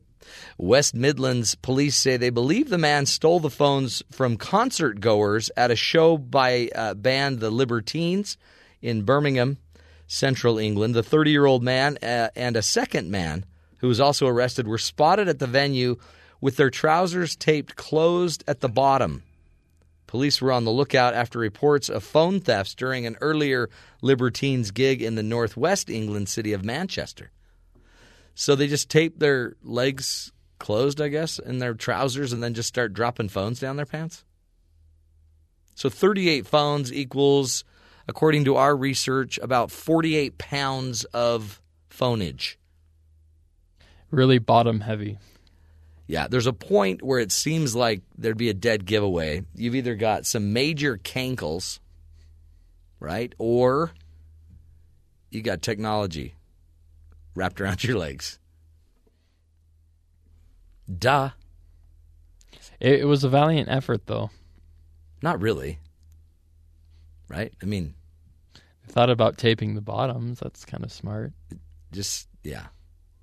I mean, maybe. I mean, it just seems like you'd have a better plan. Pockets. Yeah. You could probably fit 5 phones in a pocket. Yeah, but they had like 40 phones. I know, so 5 phones per pocket.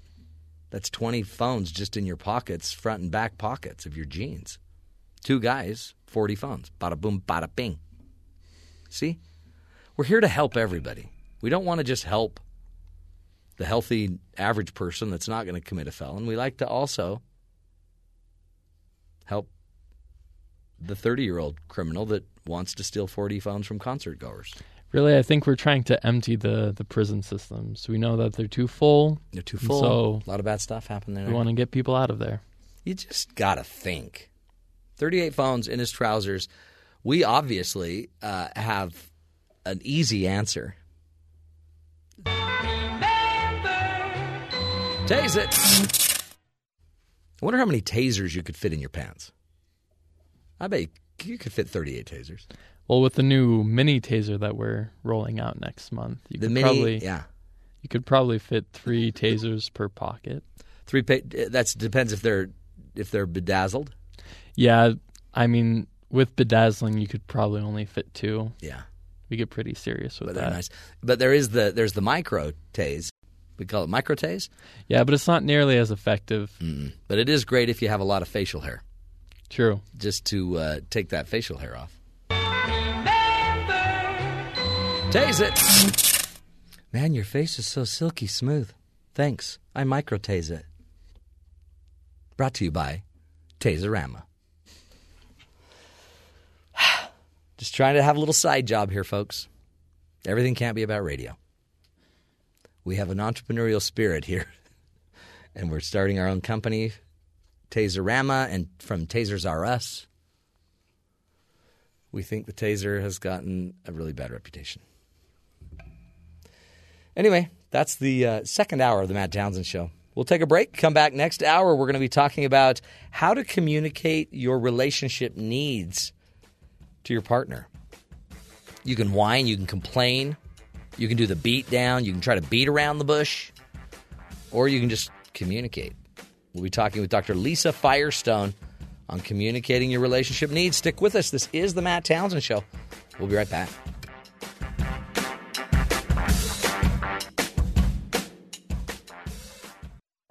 This is the Matt Townsend Show. Your guide on the side. Follow Dr. Matt on Twitter at Dr. Matt Show. Call the show at 1-855-CHAT-BYU. This is the Matt Townsend Show. Dr. Matt Townsend. Now on BYU Radio. BYU Radio. Good morning, everybody. Welcome to the Matt Townsend Show. Dr. Matt here, your life coach, your guide on the side. Welcome to the program. This is the show where we give you the information you need to actually, live your life today. Many times you'll read the news, you'll listen to the news, you're like, I don't know what that has to do with me today. I'm not going to be doing anything with the government's budget today. But today you are going to need to learn how to talk to your spouse and say what you want and what you need in your marriage. You got to know how to do that. Really? Well, if you can't just grunt or something? No. In fact, your wife called and she said, please make sure Terry is listening today. Okay. I will listen and take notes. Because she's tired of dropping hints. She drops hints to what she needs. Yeah, she did that while we were dating too. It was really cumbersome because I missed everyone. Now she yells out, hint. Yeah, she just points at, that was a hint. I'm like, I know. It's a lot of work. So today, Dr. Lisa Firestone will be joining us, and we are going to talk about how to communicate your needs in your relationship. Fairly basic stuff, you'd think, but I think it's so difficult for many. We usually end up complaining, putting people down, fighting, ignoring, feeling like a victim, playing all these games. And instead, you could just say it. This is what I need. My wife likes it when I'm just more direct like that. Just say what you need. It's less guessing. You get right to the heart of the matter is. Get to the point. Playing, like you're saying, playing games and just playing this game of dodgeball as you're trying to, nope, that wasn't it, and you move over to here. If you get right to the point, you get right to the heart of the matter, and you fix it. And if you fix it, and then it's the rip done. The bandage off thing. You go slow, it's going to hurt. Just rip it off. You like that metaphor. Just get it done. It's because the excuse is in the end when they come and see me and they're like, well, I did not know. Relax. I didn't know. I didn't know you were hating it for 18 years. You never said anything. I shouldn't have to say anything. If you loved me, you would have known. So you got to watch out for that. And you got to watch out for excuses. By the way, a job site survey found that there's some bizarre excuses that workers are giving for their lateness. These are good. You should try these occasionally. This is from the site Career Builder. I use them every day. One was, some outlandish claims like that their cars were slipping due to Vaseline truck spill. Interesting. Weird. You'd have to probably back that up somehow with a news story. You know what? I would have loved to have been here on time, but there was a bear taking a nap on the hood of my car. That's a bad one. These are some others. I thought of quitting today, but then I decided not to, so I just decided to come in late. Okay. That's an interesting approach. Well, I'm so glad you didn't quit. Yeah. But now I'm going to fire you. Right. My hair caught on fire from my hair dryer, my blow dryer. It happens. But you'd have to come in smelling of burnt hair. So you'd have to do some prep before showing up to work. But you can just see a desperate person lighting his hair on fire. I got to do this. Another said he was detained by Homeland Security. And of course, they wouldn't acknowledge that they did arrest somebody because it's Homeland Security. How about this one? I had to chase my cows back into the field today. So I had to run 3 miles today. I'm sorry. So maybe the weeks leading up to the possible event, you drop some hints about your cattle? Holy cattle. Hey, Stacy, can I talk to you for a minute? Yeah. Do you have any cattle? No, I don't have any cows. You don't have any cows? Do you have dogs or anything? So let's just say your dogs got out. What would you do to keep your dogs in? I have cattle. So that's how you set it up. Maybe you send out a group email to the entire office about maybe a new name for your ranch. and then everyone can chime in, new ideas, new names this for is perfect. You're setting up the perfect, and then just call Stacy your boss. Stace, you won't believe it. Okay, you know my ranch, La Frontera. Yeah, I lost all my cattle.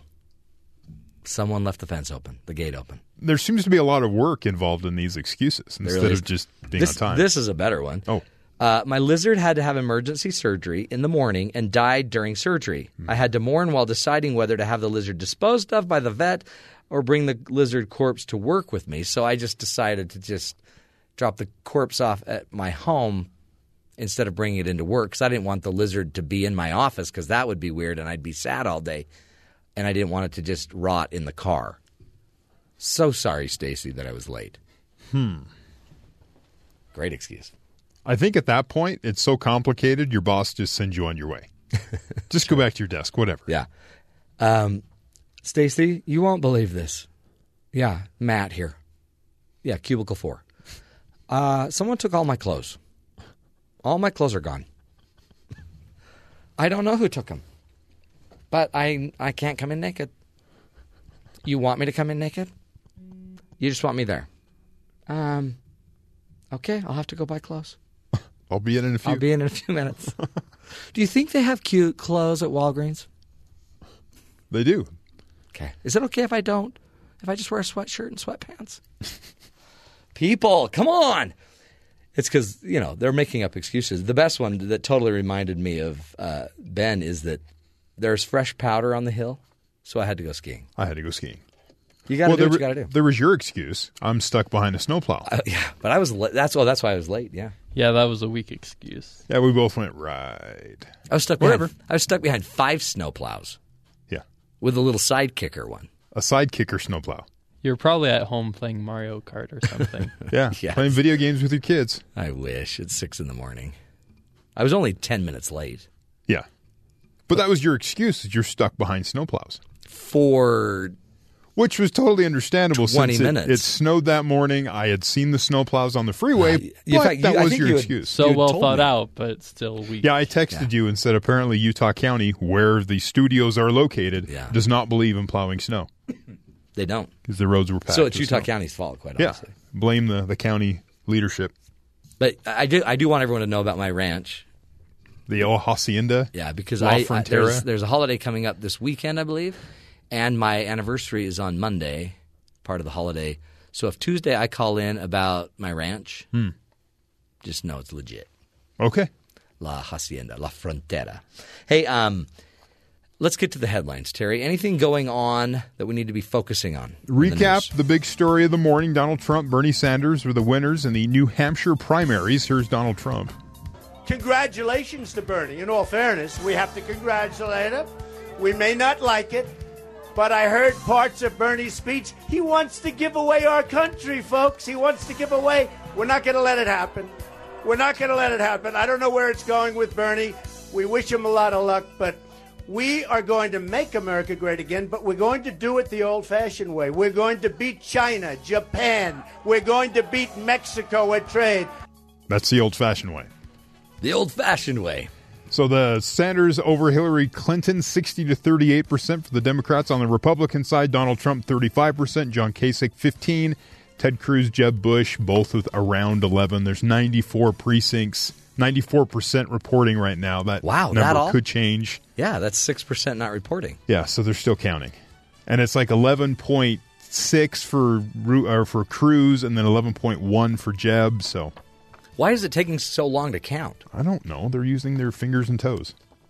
Oh, the old-fashioned way. The old-fashioned way. FBI Director James Comey told the Senate Intelligence Committee on Tuesday that Bureau technicians have been unable to unlock encrypted data on a cell phone that belonged to Saeed Farouk and Tafshin Malik, the shooters who killed 14 people in San Bernardino, California, December 2nd. Really? So they still can't open their phone because of encryption. The FBI experts can't open them up. That's amazing. Comey said that the encrypted cell phone and text messaging apps make it difficult for investigators to trace locations or track active plots after they have a suspect's phone. Encryption algorithms scramble the data once a PIN code is set, and many companies say they don't have the capability to unscramble the memory, arguing such capacity would weaken security and privacy. They have not acknowledged which phone that people used. You know what's interesting? Speculation can. It's weird because, like on the show 24, they can unscramble everything. Absolutely. And quickly. Not just 24, pretty much any TV show that's a law enforcement situation, they get a cell phone, they can bust right into it. The FBI need to watch more TV. Yeah, more TV. NCIS, they're really good at this. That's right, exactly. But Apple has said that they don't have the encryption key, so once a customer puts in a PIN code, that's their phone. They can't open it. Wow. So it could be an iPhone. It could be an Android phone. We don't know. But either way, they're not able to get to that info. Further testimony on Capitol Hill, they said that an attack by ISIS on U.S. soil this year is likely. Lieutenant General Vincent Stewart, the director of the Defense Intelligence Agency, said that ISIS will probably attempt to conduct additional attacks in Europe and attempt to direct attacks on the U.S. homeland in 2016. So things to look forward to. Yeah, but at least they're not hacking into your phones very easily. No, they can't get into your phone. So Some Midwest states, Michigan, Wisconsin, Illinois, Minnesota, North Dakota, Oklahoma, Indiana, Ohio, and Kansas. So that area of the country, middle. They're already seeing the lowest prices in 12 years for gas. And 1 in 4 U.S. gas stations is currently selling gas for $1.50 or less, according to Time magazine. Incredible as it sounds, we wouldn't be shocked to see a few stations in these states as low as 99 cents a gallon sometime this year, say experts. As of Tuesday afternoon, nationwide average for a gallon of gas was $1.72. That approximately 7 cents less than last week, 26 cents less than a month, 46 cents less than a year ago. And it's the lowest average price in the U.S. is seen in 6 years, unless you're in California. You're still paying about 2.5. Oh, and it's great news, except for all the oil companies and all of their employees. As they're losing jobs, losing business because there's more oil than they know what to do with at the moment. Chinese officials said Wednesday that the Zika virus was detected in a man who had recently traveled to South America, marking the country's first case of the mosquito-borne virus, and it's in eastern China. So they're keeping him quarantined. He's been in there since the first of the month, and this rapid spread of Zika has caused a global alarm, prompting the World Health Organization to declare an international health emergency on February 1st. We'll have an expert in on Tuesday morning to discuss this issue. See, of course, we're on top of it, and now they're finding out that it may be causing eye problems. So not just brain and smaller heads in these children, but eye problems as well. And in other news, Cam Newton. Yeah, the losing quarterback from the Super Bowl threw a little fit, and left his podium at his post-loss press conference. 2 days after the loss, he says that he has admitted that he is a sore loser, but will not apologize for his actions. Showing me a good loser, and I'll show you a loser. Well, in the GOP, there's like 4 good losers. Yeah, he paraphrased the legendary quote from Vince Lombardi, adding that he isn't going to conform to how the media wants him to act following tough games. Yeah. Well, okay. But people love him, so just be a good winner or be a good loser too. Yeah, he doesn't have to do much. You just answer the questions and walk away. Honestly, he'd be out there for 5 minutes. Yeah. Because there's not much to say. You lost, you didn't play well. I'm sorry, but when you kick a fit, that's all people remember. Oh, you can go kick a fit in the locker room. Just keep it out of a camera's view and you'll be fine, but they don't get this point. Cam, come on, man. People were loving you. Come on. Anyway, we're going to talk to the BYU sports guys about that. Yeah, we are. We're going to get there on that one. Hey, we're going to take a break. When we come back, Dr. Lisa Firestone will be joining us. We're going to be discussing communicating your own relationship needs. When you have a need in your relationship, how do you actually share it with your partner? You know, not the fighting, not the flighting. Just actually get the information out. 4 ways to say what you want in your relationship. Stick with us, folks. Hopefully here to give you the tools to love stronger and have a healthier relationship. We'll be right back. This is the Matt Townsend Show.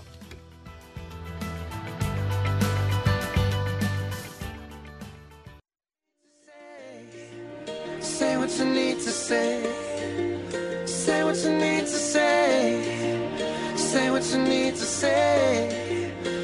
Welcome back, everybody, to the Matt Townsend Show. You know, people often say that communication is the key to a relationship. While that may be true, many times it's easier said than done. Sometimes it's just so easy to tell somebody that they need to say what they need to say, But at some point, especially under stress, it gets a lot harder to do it. So how do you say what you want to say in a way that will make it easier for others to hear you? We're going to be speaking now to our guest, Dr. Lisa Firestone. She's the Director of Research and Education at the Glendon Association and Senior Editor at psychalive.org. She specializes in couple relationships and is with us today to discuss her article, 4 Ways to Say and Get What You Want in Your Relationship. Dr. Lisa Firestone, welcome to the Matt Townsend Show. Oh, thanks for having me, Matt. I'm glad to be here. You bet. Honored to have you. I loved the article about how to say what you need to say. It's such a hard thing. Why is communication and really communicating our needs such a difficult thing in our most important relationships? Well, I think part of the difficulty is it makes us feel very vulnerable to be in a wanting state and asking for what you want. You have to, first of all, feel it, what it is that you really want, and then express it. And I think that's difficult for people. No, totally. Don't you think? And that's a great way to phrase it, a wanting state. We kind of want to act like we have no wants. Right, like we don't need anything from anybody else. And often this is a message we get early on in life that we want too much, or that it's not okay to want, or that you're going to get hurt if you want. That's true, huh? And then you may learn that I shouldn't have to ask for it. And then I guess what happens is we hope that our partner is going to just naturally love us so much they're going to, I guess, intuit what we want. They're going to figure out what we want. Yeah, they're going to read our minds and meet all our needs perfectly. Yeah, I don't see that happening. It's hard. No, it doesn't really happen that way. And it is really important to feel your wants and to be able to express them. But to do it in a way that's not, entitled or victimized either. Yeah, you don't want to sound like a victim or even play the victim. You also don't want to accuse people of not caring, because that's, I guess, another way to shut off them even wanting to hear you. Right, and I think when you accuse people of not caring, partly you're accusing them of not having read your mind often and figured out what it is you want. When you can ask directly from a vulnerable place, your partner is actually very likely to want to try to provide that if they can. Right. Is it? I guess this is really more of a skill. It sounds like that people need to learn, and yet I guess a lot of us think it should just be natural. Yeah, I think that maybe it would be natural if we hadn't experienced hurts early on, or in past relationships as well. But I do think it is hard for people to be vulnerable. We live in a society that teaches you to be sort of tough and pseudo-independent and take care of yourself, not have any needs particularly. And yet we, very much do have needs and wants, especially in our closest relationships. Is this idea of vulnerable? I've always found when I coach couples that there's really a magical moment when somebody will be vulnerable. They kind of open up. I call it more real. They end up maybe crying when they've always wanted to cry, or they emote. I've noticed that if one person's vulnerable and the other person receives it well, it ends up heightening intimacy. It ends up heightening closeness. Very much so. I think when you're vulnerable, you're much more likely to actually get what you want, even though it feels like a scary state, or, maybe have been labeled even being weak or something. But actually, it does open the other person up, and it's very likely to melt their heart, and it leads to much more closeness and an actual understanding of each other, so that then you can provide what the other one wants and needs. Does it? This, in a way, it seems like this could also be a little bit gender-oriented, where I could see, for some reasons, men might be much less willing to be vulnerable. Right. I think that males in our society are pretty socialized to not be vulnerable. When you're 5 years old and you cry to your mother for something, you're considered a mama's boy. You get attacked for that. So, the idea is not to act like you have any feelings or any wants, and yet, obviously, men just as much as women have feelings and have wants and needs in relationships. Yeah, it's that word vulnerable. It does. It's such an unnerving idea that I have to go express weakness or, insecurity or fear about something.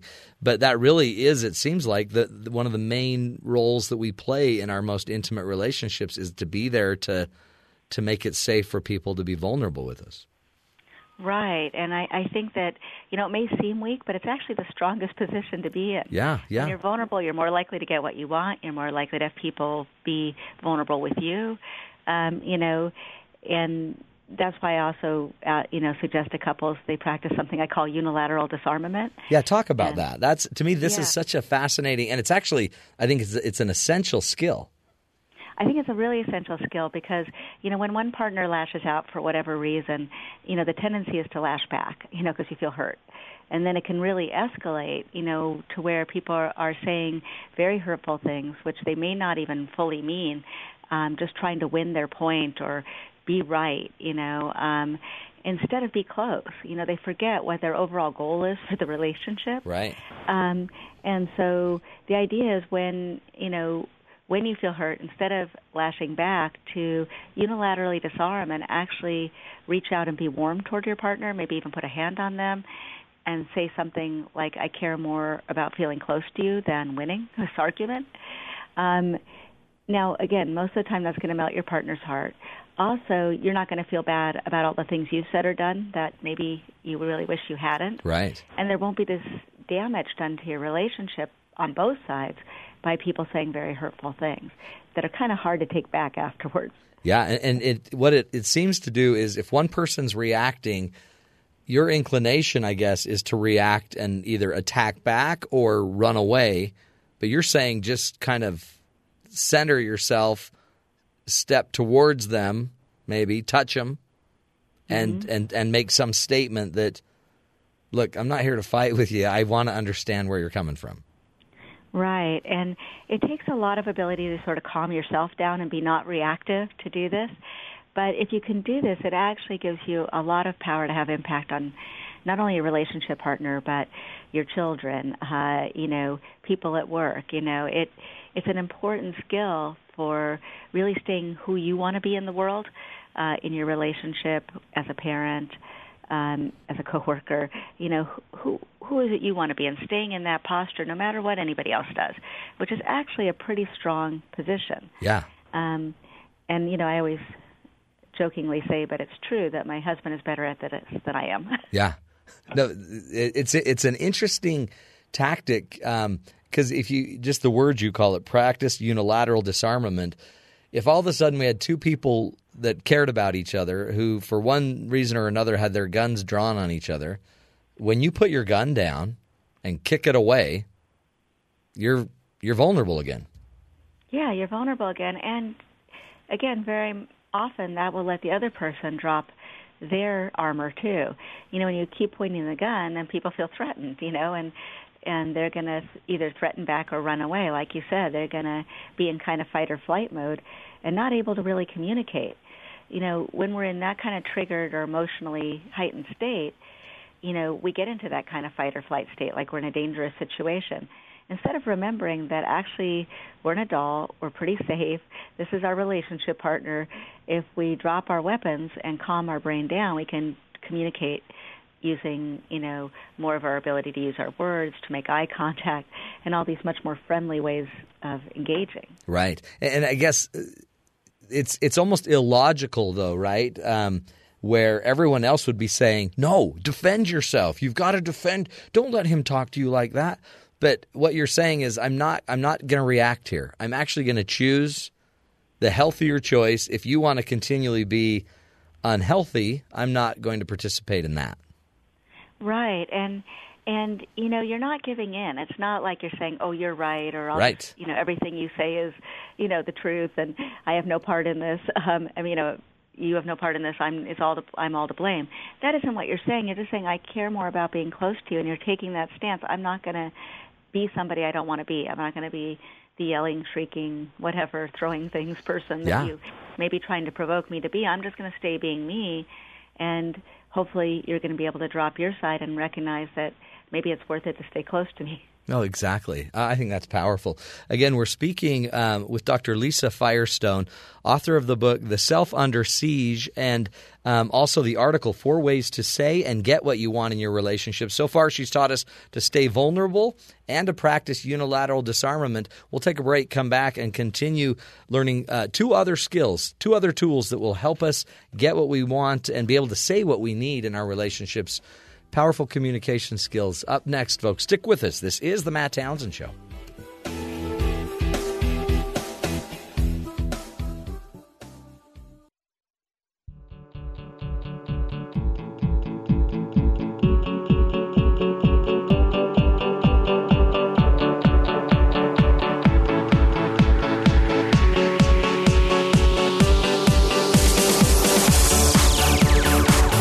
Welcome back, friends, to the Matt Townsend Show.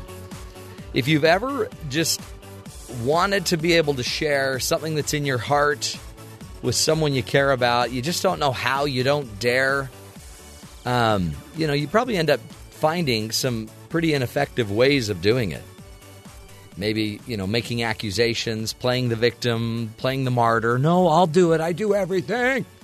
But in the end, there might be healthier ways to do it, and we're talking with our guest, Dr. Lisa Firestone, who wrote the article 4 Ways to Say and Get What You Want in Your Relationship.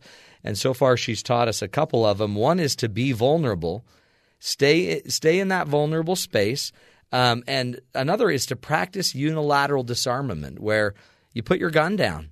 You basically, when it's engaging into an argument or a fight, don't run away, stay put, but just lower the gun, lower the weapon, and just verbally say, I want to connect with you. I'm not here to fight you. And try to understand where they're coming from. Dr. Firestone, welcome back to the show, and thank you for this insight. Oh, you're welcome. Talk to us about the victimized language. One of your rules was to don't use victimized language. What do you mean by that? Right. A lot of people in relationships will play the victim. I'm the one who does everything, like you said. I'm the one who always has to give in. If only you would do this, if only you would do that. And often there's partly a feeling of feeling entitled, or like you absolutely need this from your partner and they're supposed to meet all of your needs, so you're a victim if they don't. And the reality is no one person can meet all of your needs. Now, that means that you might like classical music and your partner doesn't. So maybe you go to see those kinds of concerts with a friend, and that's okay. Or, maybe going to basketball games is not your partner's thing, but then you can share that with somebody else. Now, we do need to have some shared activities, obviously, to grow our relationship. So it's not that we should just rule out all of each other's interests. That would be bad. But, it's often this thing like this is the only person and they've got to meet all my needs. And that's a lot of a burden to put on any other person.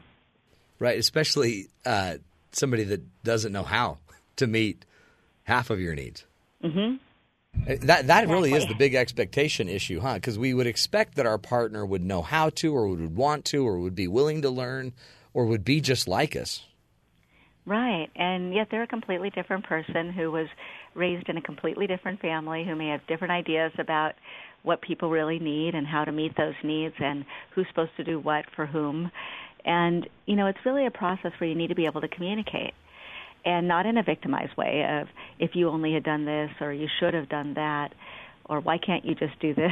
Yeah. But, to really, from a place of being open and saying what you want, and being vulnerable and letting them really see you, so that there's a feeling of, oh, that's what this person needs. I really would like to try to do that for them. So that's a very different, we shouldn't be either entitled or victimized either one. Yeah, right. And there's something, too, it seems like, about if my partner is always playing the victim, then I guess in self-reflection, I notice that I just must be this horrible person. I mean, because I keep being framed as the villain if they're the victim. Right. So if you're the victim, your partner's the villain. Yeah. If you feel like they're playing the victim game, you feel like you're the villain, and that just makes people angrier. In a way, when you put that villain label on your partner, they sort of fulfill it. Right. Exactly. Not a good idea. Yeah. That's the last thing you want to do is power that. No, you don't want to empower that or put them in that role. And often in that, when we're doing that, we're projecting onto them. We're seeing them as somebody from our childhood who maybe didn't meet our needs or who was indifferent to our needs. And often we're not really even seeing them. So it's not a very fair thing to do to your partner. Right. And then another, your final tool you suggest is that we avoid making the you statement. What do you mean by that? Like the accusation of like you did this. You do this, you do that. When we interpret, like we know what the other person feels. You don't care about me anymore. You don't, do what you used to do. You're always distracted. These sort of global statements that are all about what's wrong with our partner. Very much better to stick with talking about how you feel than telling them how they feel. Right. Something that you're probably not as much of an expert on, and they probably have some insight about. But it's better to just really stick with, this is how I feel, and this is what I want. I also find that people have a lot easier time saying how they don't want their partner to act. I don't want you to do this, I don't want you to do that, and stop treating me like that. But it's much harder to say, no, what I want is I want you to treat me like this. Right. Yeah. No, I talk about that all the time. It's actually much more powerful than saying, don't do this and don't do that. This is what I'd like. And again, that makes your partner more likely to feel like doing it. Well, and two, they also now know what to do. Sometimes if we only state what they don't want, then I don't necessarily know what you do want. Or if you tell me how I don't do it right, well, why don't you tell me how it would look like if it was done right? Right. And when you keep saying, don't do it right, you make the person feel demoralized and like they can't, and they just might give up. Yeah. It's not a good way to inspire your partner to want to meet your needs. But if you say, I want more of your attention, could we maybe, go out tonight and not take our devices, or could we, spend some time having fun this weekend and do something where we both enjoy so we're laughing together? I mean, not too many partners are going to say no to that. No. Yeah, I don't want to laugh together. Yeah, no one's going to say that. No, have dinner with you. Yeah, that's right. It's really interesting, and it's not even just, you're not even just saying be positive. You're just saying talk about what you want from your frame of reference, not theirs. Don't make the accusation about them, and then state what you want it to look like, basically. Right, and so you give them a chance of meeting that. If it's really important to you to give presents, Often I find couples will do funny things, like they'll show love the way that they want to be loved to their partner, which might have nothing to do with how their partner feels loved. Exactly. Yeah. So, I have a colleague that was a family therapist for many years, and he said it took 30 years for him and his wife to figure out this one thing, and she would give him a card on every occasion, whether it was birthdays, Christmas, Easter, every holiday. And he hated getting these cards. He thought they were so annoying. And so he spared her the annoyance by never buying her any of these cards. Guess who wanted the cards? Exactly. It took them 30 years to figure out. And he was happy to buy the cards because she wanted them. Yeah, if that's what you want. And she was happy to stop buying them because he didn't want them once they figured it out. But you have to figure out how your partner experiences love. I mean, this comes up with Valentine's Day. People plan a Valentine's Day that is what they think would be the over-the-top for them. But it might not be at all what their partner wants. Exactly. You're sending your shy, introverted partner flowers in the middle of their office during the day might be humiliating to them, not thrilling. Whereas for you, it might be thrilling. It's really important to think about, if you're trying to be loving toward your partner, what is it that they experience as love? Yeah. No, that's powerful. Well, and again, it seems like a no-brainer, but part of it is just, I guess, we got to get in. We got to get into the relationship and actually, I guess, start thinking about it more. That's why I really love the work that you did here. Again, Dr. Lisa Firestone, thank you so much for being with us today on the show. And people, you can find out more about Lisa's work and all of her resources if you go to the website psychalive.org. Psychalive.org. Great information, more information that will just guide you through your relationships. Good stuff, folks. We are going to take a break, and on the other side of the break, visit our good buddies down at BYU Sports Nation, find out what's coming up on their show at the top of the hour. Stick with us. We're almost to the end zone, folks. This is the Matt Townsend Show. We'll be right back.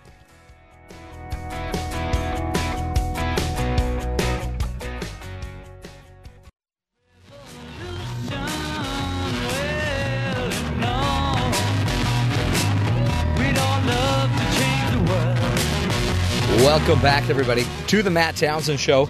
We're going to shoot it down to our good buddies there at BYU Sports Nation, Spencer and Jerem, find out what's coming up on their show at the top of the hour. Hello, gentlemen. Are you guys there? Bueller. I know they're coming. They're coming. They're probably getting waxed up, getting their hair all done. Spencer and Jerem, are you there, gentlemen? Well, we will sit and wait while I... Can you hear us? I can hear you now. You can hear us. Hello, we guys. We were here the whole time, man. Were you? Monkey baby. Yeah. What were you doing, monkey baby? Talking into the microphone frantically. Matthew, can you hear us? We're here. We're here. Can you hear us? Yeah. Help me. No, you guys, I'm glad you're here because I have to ask you about something. Okay. Okay, so did you see Bernie Sanders shooting hoops?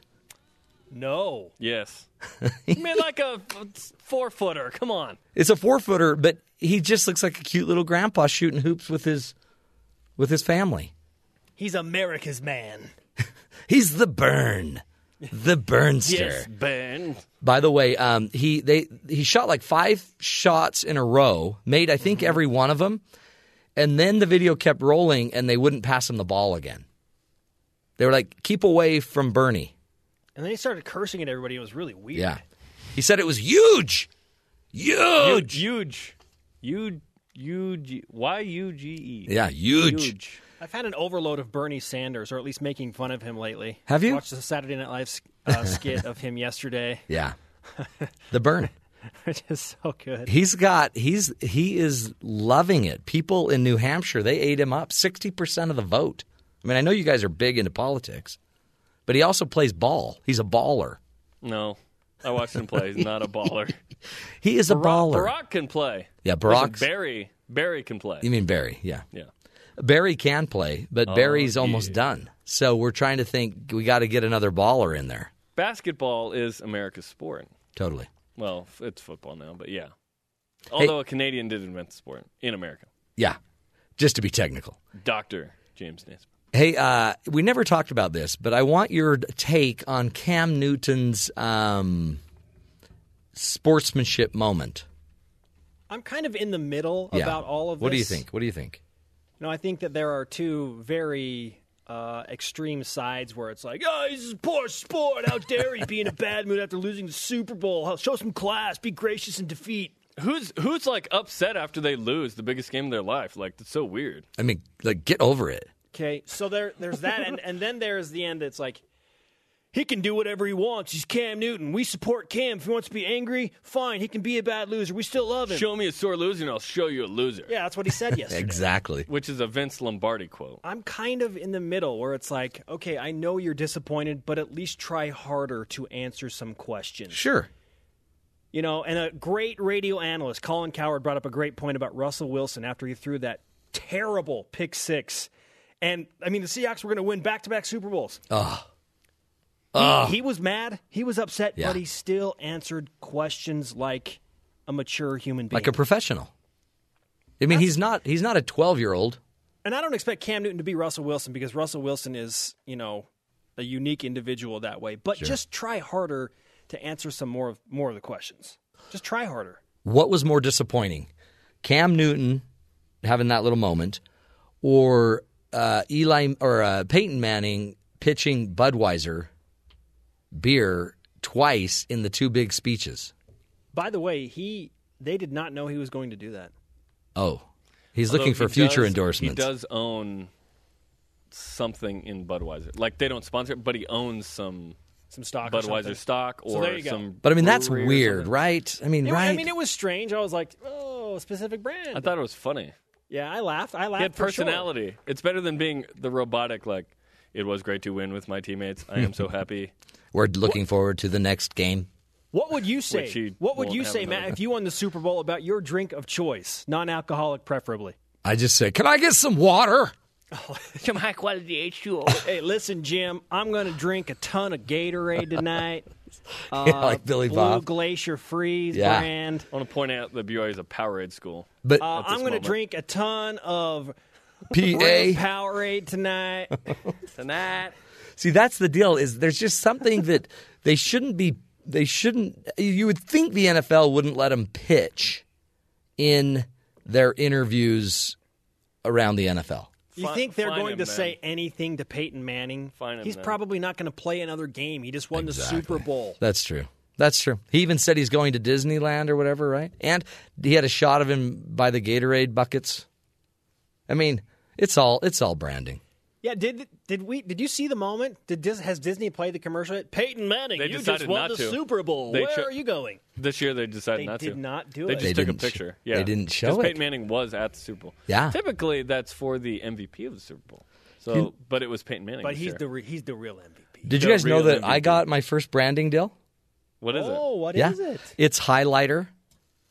It's the highlighter brand highlighter. Mm-hmm. Oh, I thought you were talking about hair. No, highlighter. It's just yellow. Okay. Again, I thought you were talking about hair. This segment brought to you by Highlighter. Tase them. America's favorite highlighter in the world. Tase it. The Taseman. The taser, that's not even that's not like a brand thing because we're making that brand.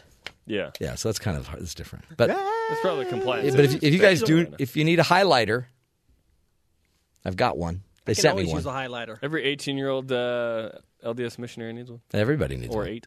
Hey, are you guys doing your show thing today? We are. We are doing that. What's going to be on the show today? I don't know, Jeremy. What should we do on the show today? We should discuss sports content. Okay. Namely, there you go. Chase Fisher of BYU men's basketball injured his shoulder yesterday. Okay? Uh-oh. He went to the doctor. We don't know what the update is. So we're going to discuss if he is less than 100%, which you don't go to a doctor if you're 100%. Right. Typically. What does that mean for BYU hoops? Who specifically needs to step up? So we'll discuss that. David Nixon will join us, former BYU football player, BYU TV analyst, former NFL player as well. What's it like right now for BYU to make the transition into spring ball in just a couple of weeks? Yeah. Ooh. And what does he think of some of the preseason rankings that have come out? These are ratings and football power indexes from ESPN and the like that have BYU between like 35 and 43. What does he think of that? Where does he put BYU? Jalen Reyes, men's volleyball assistant coach, will join us. They hit the road to go back east and play. They're number 3 in the country right now. Wow. So we'll discuss those things. That's a lot in one show. Luckily, we have about 52 minutes of content today to fill. Do you guys need, if you need a taser promo, call me. Okay. We know. Okay. Yeah. Because we've got one. Tase it. Oh, we know. Yeah. Slow the flow and increase your glow with Tase It. Oh. Hey, listen, I'm going to drink a ton of Dr. Pepper, caffeine-free, of course, tonight. Kiss my wife, kiss my kids. My kids. Thank you, Mr. Manning. And then I'm going to Disneyland, Jim. And I'm going to buy me some insurance from Heartfield Insurance. I mean, it's crazy. I don't want to I just won the Super Bowl. You're great. Hey, guys, have a great show. Passing for almost nothing. Hardly making a yard in passing. Because my defense is elite. I just lost the MVP. Okay. Anyway.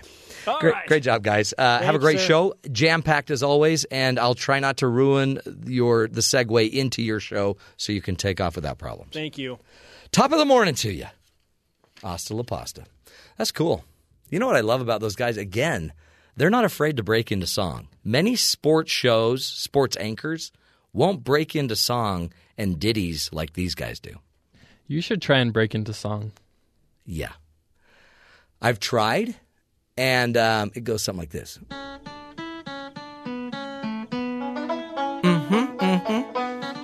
Lay down the beat. I'm feeling it. This is my favorite part right here. Can you feel him unleashing it? Yeehaw! This is as good as it gets, folks. Okay. Did you really think I was going to break into song? I was hoping for it. No way. You think I'm crazy?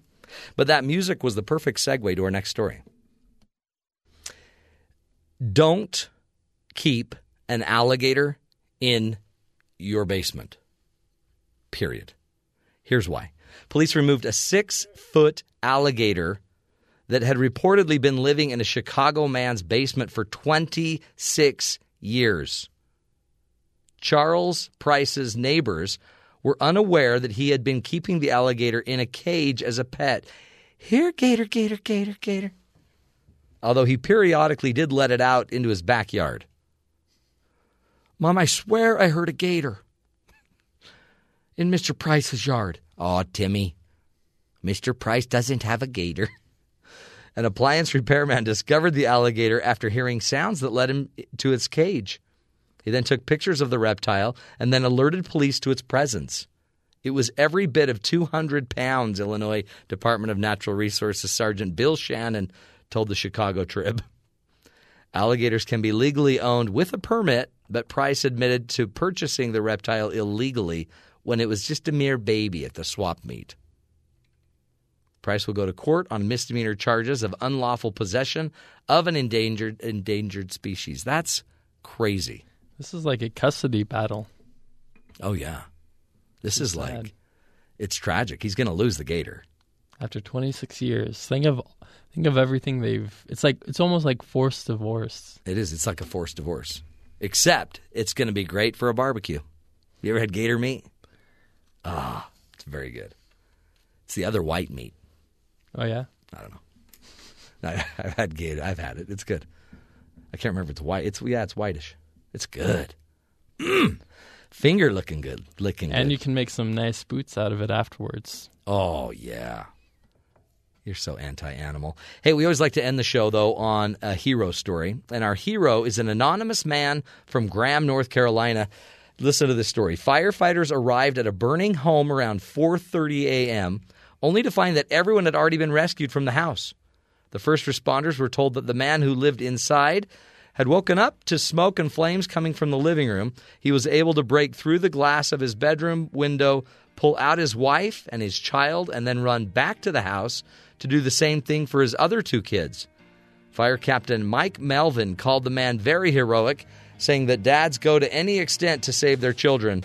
Melvin said he not only saved himself, but he saved his wife and his children. He's definitely a hero.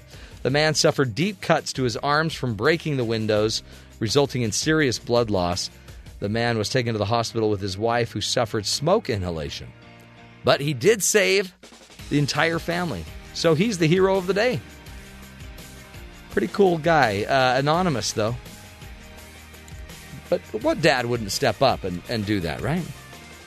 The deal is this guy did it. So you don't have to, risk life and limb to be able to be a hero. There's a need for heroes all around the world, all around the country, and you, my friends, are probably already playing the role. Just step up, watch each other's backs, and be there for the people that need you. That's why we do the show, to help you find the good in the world. And again, if you missed any of it, you can go to iTunes, you can go to TuneIn, you can go find the BYU Radio app, and you can download any of our podcasts. We have hundreds of them by any topic you need, but pass them on to your friends. Share the joy.